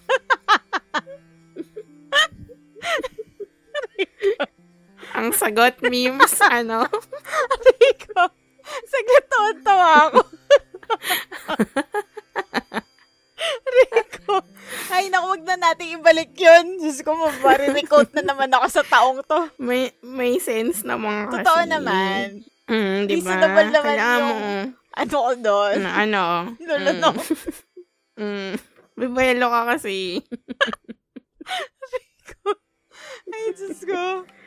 Ay, no. So, yun yung trabaho ni Alectryon tuwing umaga. Pansinin niyo yung mga manok. Bago mo na sila tumilak, di ba? Lumulunok mo na sila. Aray ko. Ay, Diyos ko, Lord. Ayan. So, okay ka na kay, kay Hare Krishna. Yes. Diyos ko. Idol naman. Kung gano'n naman, kaya mo namang, di ba? Quality time times 16,000. 108. Correct. 108. Nakakalimutan natin yung 108. Ito naman, punta naman tayong Bhutan. So, ito daw ang legend ng isang monk na sobrang galing niya daw sa sex. Naging isa siyang legend. Wow. So, ang isa sa mga nicknames niya is the Saint of 5,000 Women. Wow. Well, after nung Krishna story, parang men na lang tuloy yung 5,000. Parang 5,000. Pero yun, achievement niya yun. At ito ang chika, totoong tao daw siya na nabuhay talaga. Like monk siya. Pero yun, na-elevate siya into God status kasi nga daw nakapag-perform siya ng miracles, ganyan-ganyan. Tapos medyo kakaiba nga yung way niya ng pagpipreach ng Buddhism. So, ang name niya is si Drukpa Khonli. So, ang tunay niya kasing name is Kunga Legpai Zangpo. Pero kasi kaya naging Drukpa Khonli kasi may sort of alam niyo yung sa mga pare, di ba may mga, ano sila, kunyari may Agustinian, ganyan, merong, alam mo yun, parang may ganong equivalent. Sa mga monks, may ganon din. Nasa dulo ng dila ko yung term eh. Order? Oo. Tama ba? Oo. Parang ganon. So, yung sa kanya is Drukpa. Kaya may Drukpa before his name na Kunli. Drukpa Kunli. So, ang kakaiba sa kanya, wandering monk siya. Pero, di ba, pag sinabi mong monk, ano siya, parang mabait. Siyempre, hello, holy man ka eh. So, yung ways mo in life, very matuwid, ganyan. Siya hindi, unconventional siya. Sabi daw, pag nagtuturo daw siya ng Buddhism, ang ginagamit niyang techniques ay panggugulat, sarcasm, at last but definitely not the least, sex. O, diba? Taray. Grabe yung talon. Paano niyo Kaya nga.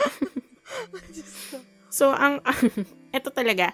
Kasi, pag bumisita ka daw ng Bhutan, lalo na doon sa mga old structures, manonotice mo na may weird fascination sila for the penis. Okay. Like, yung mga, nila, yung mga bahay nila, may paintings ng mga maliliit na phalluses. Alam ko, hugis penis yung bahay. Uy, parang ang ganda idea. Tapos may windmill sa taas. Hindi, joke lang. Yun na yung mo. Chimenea. Yun na nga, chimenea mo. Oo, penis. Pero yun, yung mga dulo ng nila, yung mga dulo ng bubong nila, as in, may mga hugis, penis, kaya may weird fascination daw talaga. And, nire-revere, sinasamba nila. So, isa to sa mga, mga historical figures na sa kanya daw nag-ugat probably yung weird regard nila for phallic symbols or the penis itself. Kasi nga daw, sabi daw nila, yung mga guys daw, may yung iba daw, meron daw yung gawain na papangalanan nila yung ding-dong nila. Like, may nickname siya. So, si Drukpa Kunli, may nickname siya for his, disco stick. Ang tawag niya is Thunderbolt of Wisdom. Wow! Rico! Thor kago. Oo, Thor siya, diba? Rico, bakit? Sabi daw. Diyos naman. Oo. So, daw, itong si Thunderbolt of Wisdom ay ginagamit niya to penetrate life's great mysteries. Rico. Including mga willing, emphasize on willing women disciples. Consent. Oo, consent is kasi siya, eventually kasi nilabel na siya as a tantric monk. Kasi if you're familiar with the term na tantric sex, ito yung paniniwala kasi na, connected to dun sa sexual sex work na minention ko nung una, na parang, in the act of intercourse kasi daw, parang it's a way of exchanging energy. Like, in tantric sex, ang goal is not orgasm, but yung experience daw. I guess, kung very simplified, there's lang, yung foreplay, kumbaga yung sensation na nafe-feel mo, ganun. So, parang along that line, yung paniniwala ni Drukpa Kunli. So, yun na nga. Ito, may legend daw na nung bata pa lang siya, alam mo yung pinanganak daw siya na may vivid memory siya nung mga past reincarnation siya. Okay. Niya. Na parang naalala niya yung mga past lives niya. Tapos parang isa daw yun sa mga characteristics na you're destined for greatness. Kasi parang, bakit mo maaalala yung mga past lives mo? Kasi di ba kailangan mo daw yung wisdom, ganyan. So, pinursu niya yung life na yun nga. Nagpaka-monk siya. Pero nga, ewan ko, lumaki siyang kakaiba, rebelde. So, yun nga yung naging, niya, na he wandered daw and explored the supernatural and the mystic arts. I mean, X-rated na Doctor Strange, parang ganun. Tapos daw, may isang legend daw na parang visiting monk siya sa isang village. Tapos daw, may rampaging demon. Or kung on a more realistic point of view, parang may sinapian daw na villager. So, inaatake yung bahay na nando si Drukpa Kunli na parang, gusto niyang pumatay ng tao or manggulo, ganyan. So, binabang daw yung door. So, according to legend, ginawa daw ni Drukpa Kunli, winasiwas niya si Thunderbolt of Wisdom. Nilabas niya. Tapos, sinuksok niya daw dun sa keyhole. What? Sabi ko, nasan ba ang keyhole? Kasi ang nangyari daw, pagkasuksok niya daw sa keyhole, sumakto daw dun sa bunganga ng demon. Ano ba to? Tapos, ang weird, no? Para siyang porn. Pero, na-exorcise daw ng gamit ang kanyang Thunderbolt of Wisdom. As in, na-exorcise daw yung demon out of that person. Diyos ko. Kaloka. Tas out of shame daw, nagtatakbo daw yung demon, nag-seek ng refuge sa isang cave, tas nagmuni-muni siya ng ways niya. So, ikinahiya niya daw yung mga evil ways niya, tas bumalik siya kay Drukpa Kunli. So, ang ginawa ni Drukpa Kunli daw, nilabas niya uli si Thunderbolt of Wisdom, tas pinukpok niya daw sa ulo yung reformed demon as a blessing, tas naging good man daw siya. Wow. Oo, ang weird. Parang magic wand lang na. Weird. Pabasbasan kita. Parang yun talaga. Tapos ito pa. He seduced beautiful women to awaken daw, quote-unquote, awaken their potential as suitable vessels for receiving teaching. So, paano ka magiging suitable vessel daw? So, ayun, direct to the point, makikipagduka with Drukpa Kunli. Gagamitin niya uli sa iyo ang kanyang mahiwagang Thunderbolt of Wisdom. Pero ayun, syempre, kailangan willing ka uli. Diba? Tapos pumipila daw talaga yung mga babae sa kanya. Tapos may isang dedicated na fertility temple sa kanya. Ang tawag ay Chimilakang. So, very distinctly for Drukpa Kunli daw kasi makita mo may mga large wooden phalluses. At dun daw nakadisplay ang allegedly bow and arrow ni Drukpa Kunli. So, pag bibisita ka daw ngayon sa temple na yun, sa Chimilakang ngayon sa Bhutan, may sinasabi yung mga monks doon na, kunyari, syempre to pay, respect and to, in a way, worship Drukpa Kunli, diba? Tapos, hingi ka na, naging fertility temple kasi siya. So, kunyari, hindi ka makapag-produce ng anak, ganyan. For both men and women. Pag lalaki ka daw, pag pupunta ka doon, tapos wala kang bit-bit na magandang babae or woman, friend, asawa, whatever, anak, hindi daw i-grant ni Drukpa Kunli yung wish mo. What? So, kailangan may companion kang babae. Okay. Oo, tapos may dala ka daw wine. Kasi rin siya lasenggo din siya Kumbaga, wine and women, nga siya. Oo. So, daw, tapos yun, para to achieve blessings daw, yun din, may mga wooden phalluses doon na ipupukpok sa ulo mo. Grabe na ipupukpok sa ulo. Parang yung, as in, pupukpok daw talaga sa ulo mo. Parang yun daw yung blessing. Parang yung ginawa niya dun sa story. Oo, ganun daw. Weird lang. Tapos ito daw, may legend ng isang follower daw, like very loyal follower ni Drukpa Kunli na tinuruan niya daw ng mantra to achieve inner peace nga. Kasi low Buddhism. Pero daw, yung mantra na binigay niya, punong-puno daw ng mga bastos na words. What? Oo, pero kailangan daw i-recite pa ulit-ulit niya habang nagme-meditate, diba? So, itong kaka-recite nung mantra nung lalaking follower ni Drukpa Kunli, napapahiya na yung wife and yung daughter niya. Kasi lupa ng, yung tatay niyo, anong ginagawa niya? Parang siguro, sabihin natin, paulit-ulit siya na, boobs, boobs, boobs, boobs, ganun yung mantra niya.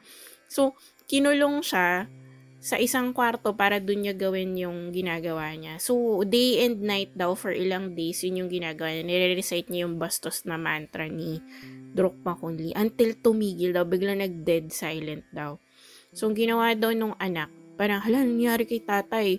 So, binuksan niya daw yung room. Tapos pagbukas niya daw ng room, yung tatay niya, nababalutan daw ng spear of light. Tapos nag-ascend daw to heaven. Parang ganon. So, parang na-achieve. Di mo alam kung maniniwala ka, di ba? Pero na-achieve daw niya yung inner peace kaka-recite nung bastos na mantra na siguro kakaulit niya ng boobs or whatever. Ganon. Oh my gosh. So, ayun, after nun, sumamba na rin yung magnanay kay Drukpa Khun. Kaloka, no? Tapos ito, fun fact about Drukpa. Isa siya sa very few holy men sa Buddhist religion na dinidepict na topless. Okay. Kumbaga siya lang yung may key, isa sa mga may Oo. key na parang bilang ladies man siya at yun nga notorious siya for mang-aakit na siguro baka batak siya or baka borta siya. Yun. Usually pag dinidepict siya, topless siya. Or naka-ano siya. May nakita ko naka-sleeveless siya tapos Wow. naka-flex yung mga arms. Naka-sleeveless. Oo. Kasi di ba pag yung mga monks usually naka-robe Oo. yan. Kaya Balot nga na eh. balot. Yung Buddhist monk eh. Tapos siya hindi. As in either topless tapos may sash lang siya or yun nga yung nakita ko parang sleeveless. Naka-sleeveless si Kuya mo tapos naka-flex yung mga muscles niya. Kainis. Ay, Diyos ko. Ano na? Bakit po tayo ganito? Tapos yun, marami siyang asawa. Sabi nga, kaya daw naging saint of 5,000 women. Kasi Oo. parang, allegedly, yun daw yung naakit niya into Buddhism. Man. Yun talaga yung power ni Thunderbolt of Wisdom. Kainis. Ay, Oo. nakakaloka. Oo. Diba? Nang pinangsasampal niya lang yung dick niya tapos may exercise na yung mga demons. What? Wala eh. Thunderbolt of Wisdom eh. Tapos, ang term pa, to shame daw, mapapahiya daw yung mga demons. Parang ikaw ba naman sampaling ka nung hindi ka ma-shame? Kaya nga. Ikaw mismo yung mahihiya. Parang ba't ganun? Kaya nga. Alabo din yung story. Ay, Diyos ko. Ba't kailangan may pagsampal ng ano? Dick slapper siya eh. Aray ko. Ay, So, Diyos ko. kung i-research na siya, nabuhay siya ng 1400s, 1455 to 1570. So, yun nga, sabi daw talaga, totoong tao siya. Oo. Pero ang outrageous kasi ng mga stories, tapos yun nga, nung namatay daw siya, may nag-pierce daw na rainbow sa katawan niya. Parang, wow. What? Parang medyo ano na talaga. Parang, Sobrang ano talaga. Parang hero's life talaga siya. oo. Kakaloka. Drukpa Khun. Kaya, hay. yung mga ilolodi nyo. Tandaan nyo yung mga pangalan. Krishna. Pero, ayun, my gosh. So, ito, ang next naman natin is, punta naman tayo sa mga Native American tribes. So, ayan. So, ito ang tinatawag nila na Kokapeli or Kokopeli yung spelling niya with the K. Pero Kokapeli ang tawag. Diba? Parang ano lang, parang cartoon character Coco lang ang Crunch. pangalan. I know. Parang Kero-Kero Pina, Coco Crunch. Oo. Bads Maru. Sashi Kibuta. Diyos ko. Paka-reference sa pakaluma. Sanrio. Pero, ayun nga. So, itong si Kokapeli is known to be the Casanova of the Cliff Dwellers. O, diba? Oh, Casanova Nova agad. Oo. Pero, ito nga, hailing from the Native American tribe na Hopi, yung Kokapeli, ibig sabihin sa kanya ay wood-backed, as in kahoy. Okay. So, yung itsura niya is isa siyang hunchback na, kasi siya, parang creature na, so, maraming version. Pero, Okay. mas known siya as the humpback flute player. Tapos yung, Anong Quasimodo? oo. Tapos, siya, fertility deity siya. And siya yung over childbirth and agriculture. Tapos, known din siya as a trickster god. Ayan na. Ang depiction sa kanya, usually, meron daw siyang parang, yung itsura kasi ng ulo niya, parang siyang may palong. Okay. Oo, so parang may mga malalaking penis sa ulo niya. Oh my God. Nakaprotrude. Parang ganun yung itsura. Kasi parang Okay. antena siya sa ulo. Kasi nga, usually daw, dinidepict siya with, as in, inhumanly large penis. Ganun. Tapos, ang ano pa dito is, yung penis niya daw is Ducts. nadidetach. Oo, ducts talaga. Ang ducts. yung kanyang ducts natatanggal.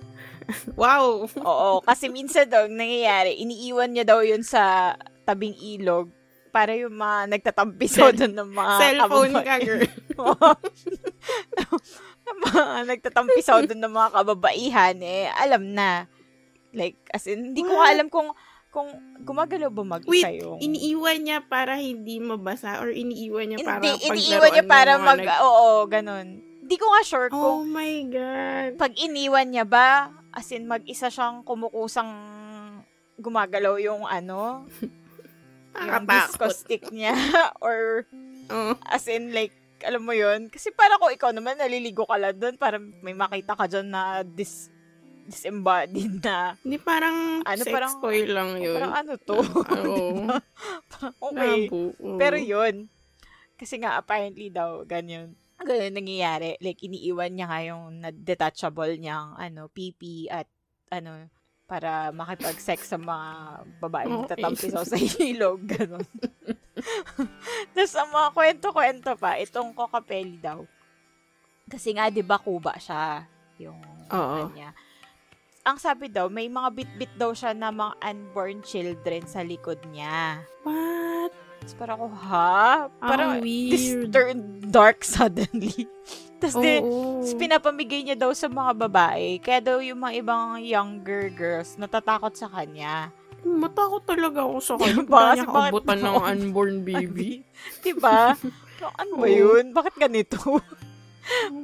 Tapos aside from, yun nga, sa kanyang detachable PP, since known siya as a deity as well for agriculture, diba, nabanggit ko kanina na tumutugtog siya ng flute.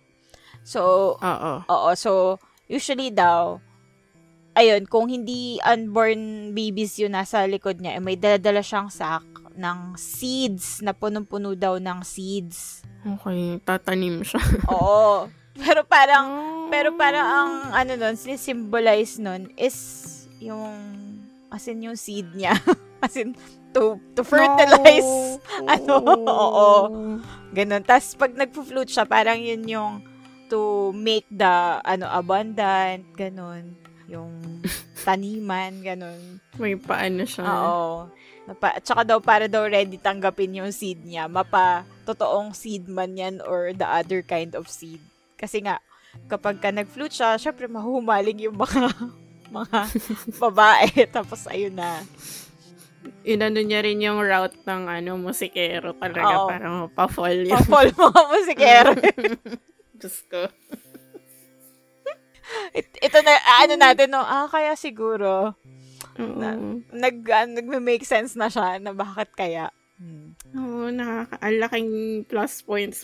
Galing niya, gumagawa po bigla, di ba? Parang galing niya tumutog naman. Yun.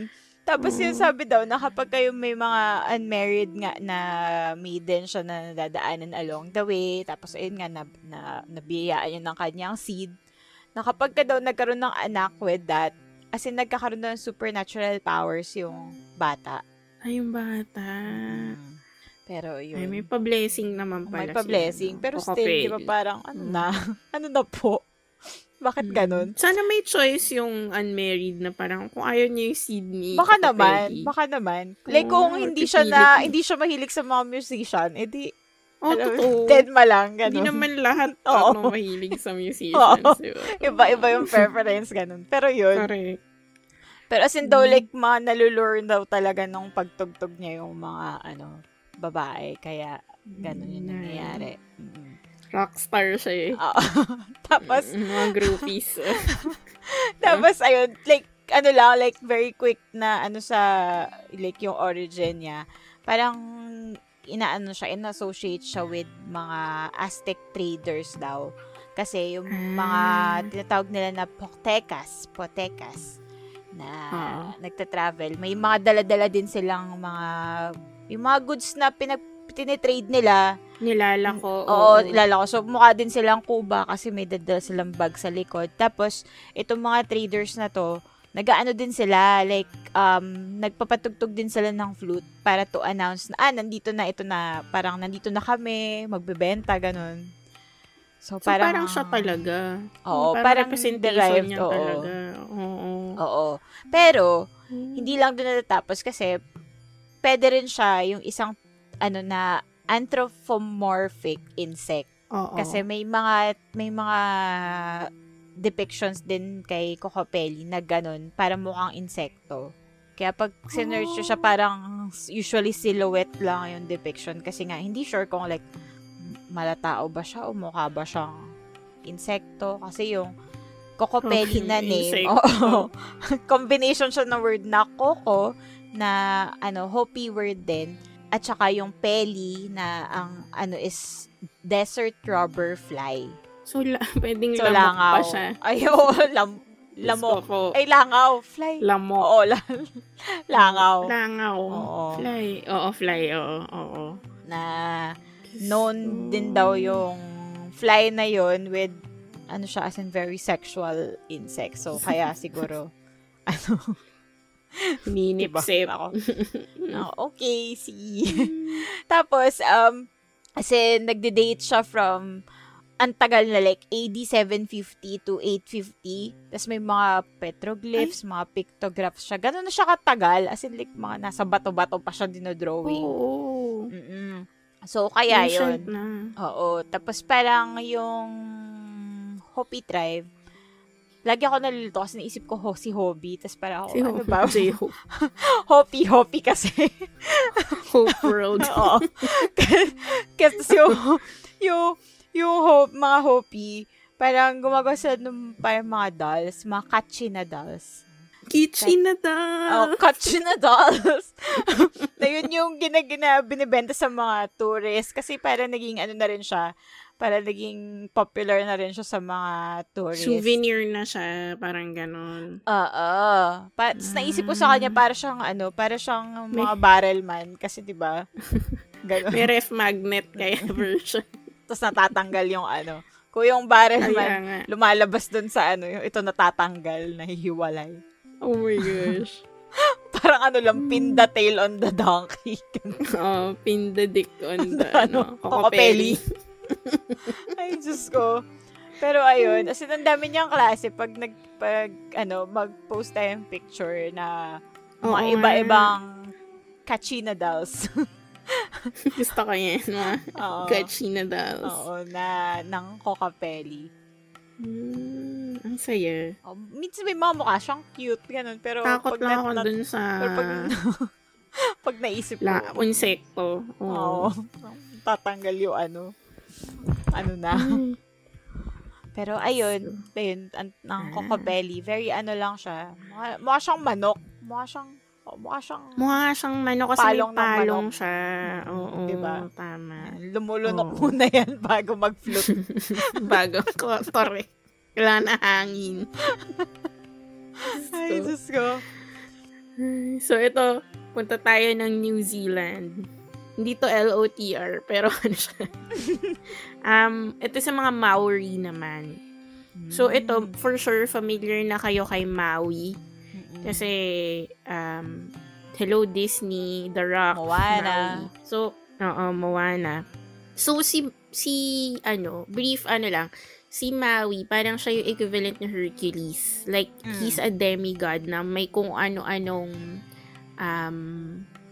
he takes on a lot of missions, kumbaga, mga heroes missions, mga jobs, in the service of humanity, ganyan. So, ito lang naman yung mga achievements, yung mga feats niya. So, parang, since naawa siya, ito nakarelate tayo dito. Yung mga tao kasi nagko-complain na kulang yung araw. Kulang yung daylight for them to finish their jobs. Relate. So, nag-complain sila kay Maui na parang sana ma-extend yung daylight, yung araw. So, ang ginawa ni Maui, so sobrang powerful niya daw, in-slow down niya yung pag-rise and pag-set ng sun. Okay. Using yung jaw daw nung nanay niya. Siguro hinok niya or something. Basta yun daw. Tapos, ito pa, finish out niya yung island daw ng New Zealand from the bottom of the ocean. O, diba? Di mga ganyan lang naman yung mga pinagmamalaki niyang mga Tapos, nung hindi pa na-discover daw yung fire, according to Maori mythology, si Maui daw yung nag-introduce nun sa mga humans. Like, ninakaw niya yung gift of fire from a goddess. Parang, as in, winarla niya, inaway niya talaga yung goddess. Like, hindi niya hiningi respectfully. As in, nakapag-battle pa siya sa goddess na ito para lang maihatid yung gift of fire sa mundo. So, parang ito si Kuya, eventually, naging elibs na sa sarili niya. Kasi, yun yung, ang dami mo ng accomplishments. Kumbaga, bida-bida ka na. Naging ambisyoso siya. So, na-realize niya na ano yung next niyang kukunin for humankind. Sabi niya, ito na yung pinaka-most challenging mission niya yet. Kukunin niya yung immortality ng gods. Ibibigay niya sa humans para hindi na rin sila mamatay. Kasi yun lang naman yung final hurdle, diba? Yun lang yung nagsiseparate sa gods and humans. So, paano niya gagawin yun? So, nag-seek siya ng help from yung dad niya. Dad niya who is a god/demigod in some stories from the underworld. Tapos sabi niya, anak, makukuha mo yung essence of immortality kung papasukin mo. Ito, may innuendo dito kung papasukin mo si Hinenuitepo. Si Hinenuitepo, siya yung goddess of death. Ang galing nga kasi usually 'di ba sa mga kunyari sa Greek mythology, male yung god of death, like si Hades. Sa sa Egyptian si Seth. Pero sa mga Maori, babae siya, si Hinenuitepo. So usually daw yung position niya is nakahiga siya. Nakabuka ka siya, parang yun yung entrance daw to. Weird, diba? Pero yun daw, nakaganon siya. So, ang naging quote-unquote clever plan daw ni Maui to get the essence of immortality from Hinenuitepo, papasok siya dun sa vajayjay ni Hinenuitepo, tas lalabas siya sa bunganga. Parang in that way daw, siguro may didikit sa kanyang essence or whatever. Ng immortality. Tapos yun yung dadalhin niya sa humans. Ipapainom niya, ipapahid niya, hindi natin alam. But yun. Yung ibang legends naman, sinasabi, mas violent. Parang papasok siya dun sa katawan. Tapos, in the process, upward, palabas ng bunganga, hahatakin niya daw yung heart. Parang ang sakit naman. Oo, diba? Pero yun, kasi giantess nga si Hinenuitepo Like, yung laki ni Maui compared sa kanya, enough parang entrance door niya lang yung vajayjay ni, nung goddess. So, in some stories, nag-transform pa si Maui into a worm. Yung iba into a lizard. Pero parang something na gumagapang talaga. Yung iba naman, pumasok siya as like human-like form. Tapos, bilang bida-bida siya at ambisyoso, kunento niya, may kailangan siyang pagkwentuhan ng kanyang mission.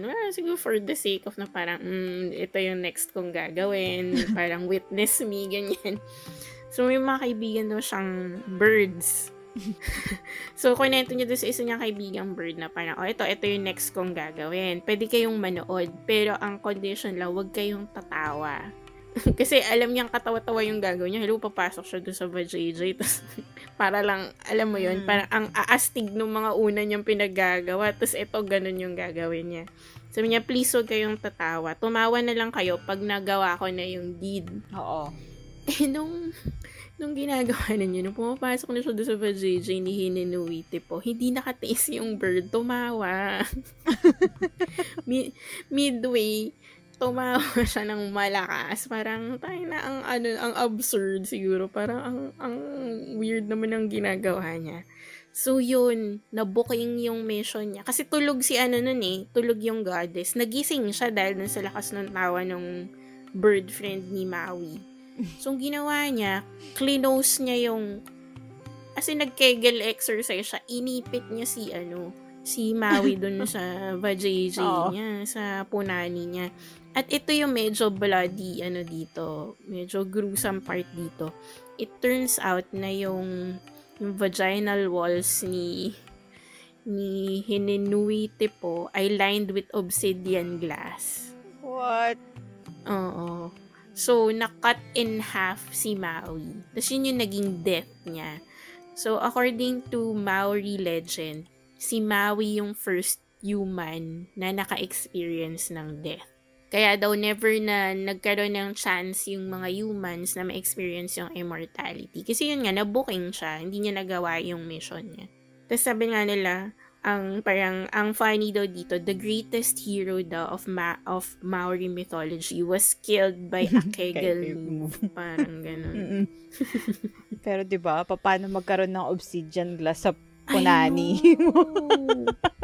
Defense yan like pag finors ka, tapos bigla kang magpo-produce ng obsidian glass doon.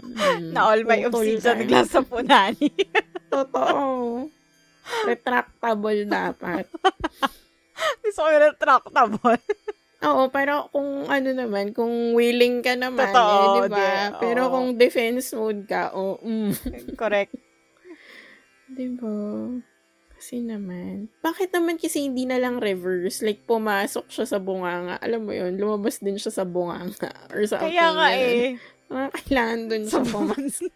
Dahil, hindi mo rin alam talaga minsan. Bakit ganon?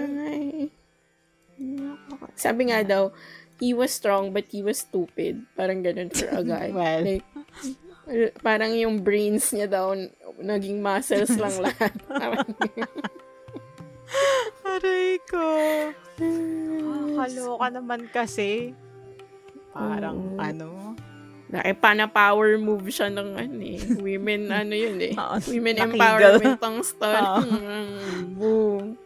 Nakigal move with obsidian glass siya. Ay, nako. Hati siya. Imagine mo pag ginawa to ng Disney. Oh my God. No. Lord. Scarred for life. Tapos kumakanta pa si The Rock ng yung thank yun. Well, you're welcome. You're welcome. Oh, you're welcome. Pas hati. Aray ko. Ay. Ko kasalanan ng ibon yun Ay, ibon kasi nilaglag siya ng friend niya. Niyabang niya pa kasi dapat nag-solo mission na lang siya. Kaya vain si kuya mo. Gusto ng audience. Ayun. Ayan tuloy. Dumb ass. Ay, nako. So, ito na. Last sa ating listahan. Ang magkapatid na Izanagi and Izanami. So, ito naman ay sa Japanese mythology naman tayo. So, itong story nila is from the compendium na tinatawag na Kojiki. So, before mabuo yung world, as in, may isang land lang daw, actually yung Japan, is para lang siyang land na mukhang jellyfish bago dumating yung mga deities. Tapos, merong 7 gods and goddesses. Tapos, yung pang 7th generation, ito na yung si Izanami and Izanagi, na ang kanilang pangalan, na si Izanagi ang lalaki, siya ay ang the he who invites, at si Izanami naman ay si she who invites. Oo, so magkapatid sila. So, nung pinadala sila, nag-cross sila dun sa floating bridge para makita nila yung jellyfish landform na magiging Japan eventually. Binigyan sila ng mga older generations ng isang jeweled spear na pinangalan ng si Amano Nobuko, or wow, may pangalan siya. Oo, si Amino Nuhoko. Ang dami niya kasing variation, pero as in spear siya na mga Swarovski siguro to kasi jeweled oo. So binigay yun kay Izanagi kasi parang ang pinagawa sa kanila, mission nila is bigyan ng order and structure yung world kasi nga wala pang nabubuo di ba? So, naisipan ni Izanagi na parang, ano kaya pwede nating gawin? So, ang ginawa niya, spinner niya yung land na nakita nila. So, diba? Tapos bigla nung hinila niya pabalik, may nag-ooze down na quote-unquote salty substance. Tapos nag-drip around the area. Tapos yun daw yung nabuong mga island na tinawag na nilang Onogoro. Tapos parang ang ano niya kasi, parang may innuendo na yun nga na sinaksak nila. Tapos may lumabas yung mga nag-spill out naging island, quote-unquote island. Pero hindi pa dun natapos yung story. Kasi so, nagkaroon na ng, diba? So, nagkaroon na ng Onogoro na island. Tapos, naisip nila isa namin, sige, baka pwede na tayong bumaba. Gawin nating bahay. Parang headquarters itong Onogoro. To further, create kung ano mga dapat nating gawin to create order and structure. So, ayun nga, gumawa sila ng palace doon. Tinatawag nila na 8-measure palace. Tapos, sa gitnang-gitna daw ng palace, may inerect silang pillar. Natatawag nilang Heavenly August Pillar. So, itong si Izanagi, nagkaroon na sila ng feeling. So, ano talaga to? Incest talaga to. So, nag-decide sila na parang, na parang, kung kayong dalawa lang. diba? So, parang, ayun na, nahumaling na sila sa isa't isa. So, dun sa pillar na ginawa nila, one time daw, parang nagsisircle around sila doon. Tapos, biglang, nagtititigan sila sa isa't isa. Ganyan. Parang inisip ko, ano ba to? So weird. Tapos, si Izanami, yung babae, sinabi daw, parang, out of nowhere, sinabi niya parang ang gwapo-gwapo mo naman, ganon. Parang Izanagi. As in, parang, so lame. Kasi parang nag-declare lang siya na parang, nag-declare lang siya ng, compliments. Ina-admire niya.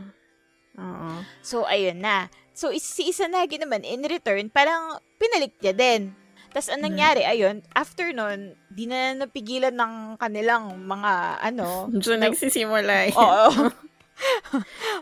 Nabubo yung damdamin. So, nag-decide sila na, ayun na nga, nagjugjug na sila. Hiya-hiya pa eh. Oo nga, di ba? May pa-intro pa eh. Tapos, nagkaroon sila ng anak. Tapos parang, nagkaroon ng ang bilis. Mali. Oo. Kasi, naunang nag-initiate si Izanami, yung babae. So, ang naging anak nila, kasi siya yung unang nagsabi na parang, uy, Izanagi, parang ang gwapo-gwapo pa naman. Go-getter siya eh. Tapos, nagkaroon sila ng anak na si Hiroko. Pero, unfortunately, yung anak nila na to, na lalaki, as in, wala siyang limbs. As in, mukha lang siyang, wala limbs, walang bones. So, parang ang tawag nila, leech child. Deformed siya. Kasi nga, ang mali na ginawa nila, na unang nag-initiate si Izanami. Tapos puti naman, hindi naman nila so si Hiroko, nilagay nila sa isang boat, tapos pina-float away nila sa karagatan. Diba? Parang, what the heck, man? Kawawa naman. Inabandon na. Oo. Diba? Parang, bakit naman ganon? Magulang na to, irresponsible. Oo. Pero in fairness naman, si Hiroko, naging, ang tawag dito, naging okay naman siya. May nabuhay naman siya. Nabuhay siya. Akala ko namatay siya kasi palutangin ka. Pero diba, tas siya lang yung mag-isa. Pero nag-survive naman siya. Tapos to this day, siya is known as Ebisu. Gutom ako. Diba? Ebisu, oo. So, yun. Okay naman. At least kahit paano, naman siya. Nag-survive siya. Nabuhay siya. At naging pa siyang, Sa mga irresponsible yan. So, I know, right? Magulang. So, ito, balik tayo kay magkapatid na, So, nagtanong sila na bakit, anong mali? Anong mali? Bakit naging ganun yung anak? Kasi Ba't yun nga, nagkaganon? Oo. nauna si Izanami, oo. So, dapat, yung lalaki mo na yung mauuna. Kasi, unnatural daw na yung female, Grabe. yung una mag-i-initiate. Patriarchal. Diba? Oh. Oo. So, ayun, balik ulit sila dun sa palace nila. Tapos, ikot ulit sila dun sa pillar. Tapos, ayun, nauna nang bumati si Izanagi. Tapos yun, so, after nilang magbatian, nagjugjugan na sila ulit. Tapos, ayun na, nagkaanak na ulit si Izanami. So, ito, success na talaga kasi ito na. Tapos success na. Oo, success na. So, ang naging anak niya ay ang mga islands of Awaji, Shikoku, Okikyushu, and Tsushima na mga islands in Japan. At ang pinakamalaki, si Honshu. So, ayan. Sila yung siya yung big baby. Oo, big baby. So, sila yung nag-anak ng mga islands in Japan. Tapos, so, ang buong Japan ay bunga ng kalandian. Kalandian ng magkapatid na Izanami at Izagan. Oo. Tapos, ayun nga nung nanganak na si Izanami. So, Izanami. Oo, din, as in, nanggaling din sa kanya yung dagat, hangin, mga trees, mountains, and kung ano-ano pa. As in, like, parang story of creation tong panganak niya, ganon. Mother Earth na Mother Earth. Tapos, yung last, pinanganak niya ang God of Fire na si Kagutsuchi. Tapos, as in, isipin mo, nanganganak siya, as in, umaapoy yung niya. Ay, masakit ba? Oo. Tapos yun nga, dahil umaapoy yung kanyang anak na burned to death si Izanami. No. So, namatay siya. Tapos, pinadala siya sa underworld, sa Yomi. Ito yung underworld sa Japanese mythology. Tapos, si Izanagi, syempre parang, ayaw niya na mahiwalay sa asawa niya. So, tinry niyang isave. So, sumunod siya sa Yomi, sa underworld. Tapos, ayun nga, nakita niya si Izanami. Tapos, parang inaano siya ni Izanami na, wag mo nang wag mo na akong pasamahin sa'yo. Sundan. Kasi nga, like, wala na as in, dead na siya. Tapos, nung nakita ni Izanagi si Izanami, nakita niya na, yun nga, as in, agnas na, ganyan. Si Izanagi, na turn off siya na, hala, bakit ganun? Ay, grabe. Oo, natatakot siya. Kaanyuan lang. Oo. So, bumalik siya sa Earth. Tapos, parang yung entryway dun sa Yomi, tinakpan niya na isang malaking bato para hindi na makalabas. Grabe. Kasi wala na makalabas. Sinajudge ko siya. I know, right? Tapos yun. Tapos, ang story is naligo si Izanagi para to cleanse daw nga yung sarili niya kasi nga Diring-diri ko. Oo. Tapos ayun, nung naligo na daw siya, parang dun nang galing sa pinagliguan niya yung mga yokai, ganon. Sila yung mga libag. Oh my God. Oo, yung mga monsters, ganon. Kasi nga, nanggaling siya sa underworld, so parang yung mga naisama niya sigurong dumi, ganon. Oh, grabe. Sila yung mga naging monsters, oo. Tapos, siya din yung nag-give mga dead skin cells. Si Izanagi. Oo, kay Amaterasu, Sun God, si Tsukuyomi, si Moon God, tsaka si Susanoo, si Storm God. Uy, Susanoo. Yes. Ang Naruto lang. I know, di ba nga ang Izanagi at Izanami ay Naruto term. So, ayun. Yan ang ni Izanagi at ni Izanami. Ngayon ko lang nalaman na sa Naruto ko siya unang hindi ko bet si Izanagi. Oo. Judge ka siya. I know, right? After magluwal ni Izanami, tas parang ultimate sacrifice na, alam mo yun. Oo. Biglang nung nakita niya na Agnes na biglang walk out si Sir. Kapal mukha. Galit. Kainis. Yun. Pero ayun, tas si Izanami, naging known siya as the goddess of the dead, si Yomotsu Okami. Kasi nga naiwan na siya dun sa Yomi. Oo. In fairness din sa mythology ng Japan. Kakaiba din. Fairness din naman. Pero kung babalikan mo yung mga creation myths, like kagaya nung sa Egypt nga, parang so technically sinasabi ng mga stories na tayo. Gawa tayo sa Oo. sa alam mo yun, sa mga eggs and sperms and whatever and juices ng mga gods. Ano na? So ayan, sana may natutunan. Yes, may natutunan. Yung mga useless infos marami-rami tayong natutunan May impart na naman tayong mga useless info na pwede nyong i-impart sa mga, kung gusto nyo maging, like, hindi nyo bet, kunyari maging awkward in a conversation. I-bring up nyo bigla, Parang, uy, alam mo ba? Yung mga, yokai, gawain sa libag-libag na, parang yak. Isanagi. Oo. Rico. Ay, Diyos diba? ko. Pero, ayun, Diyos ko. Oo, isa na namang installment ng ating Oh My God. Oh My Gods. Episode. Correct. Series. Magkaka-4 pa kaya? Yun nga malalaman natin yan. Pero, ayun, sana nagustuhan nyo ang ating pa-welcome to 2021 episode. Unang kalat for 2020. Kasi, kumbaga ito yung banlaw before everything. Oo. Before mag-intense ulit. Totoo. So, ayun. Tayo ay babalik ulit sa Friday. Hopefully. Yes, hopefully. For our listener stories. Correct. And speaking of listener stories, kung meron kayong listener stories, may comments kayo, suggestions, corrections, kung ano-ano pa yan, questions. Oo. Pwede nyong isend sa amin. Saan ba nila pwedeng isend, Grace? Pwede nating pwede natin. Pwede nyong, inclusive. Pwede nyong isend sa aming Gmail. It's wagkanglilingonph@gmail.com or pwede nyo rin naman kaming kalabitin via our Instagram and Facebook. Ganun din, Wag Kang Lilingon PH. Correct. Check.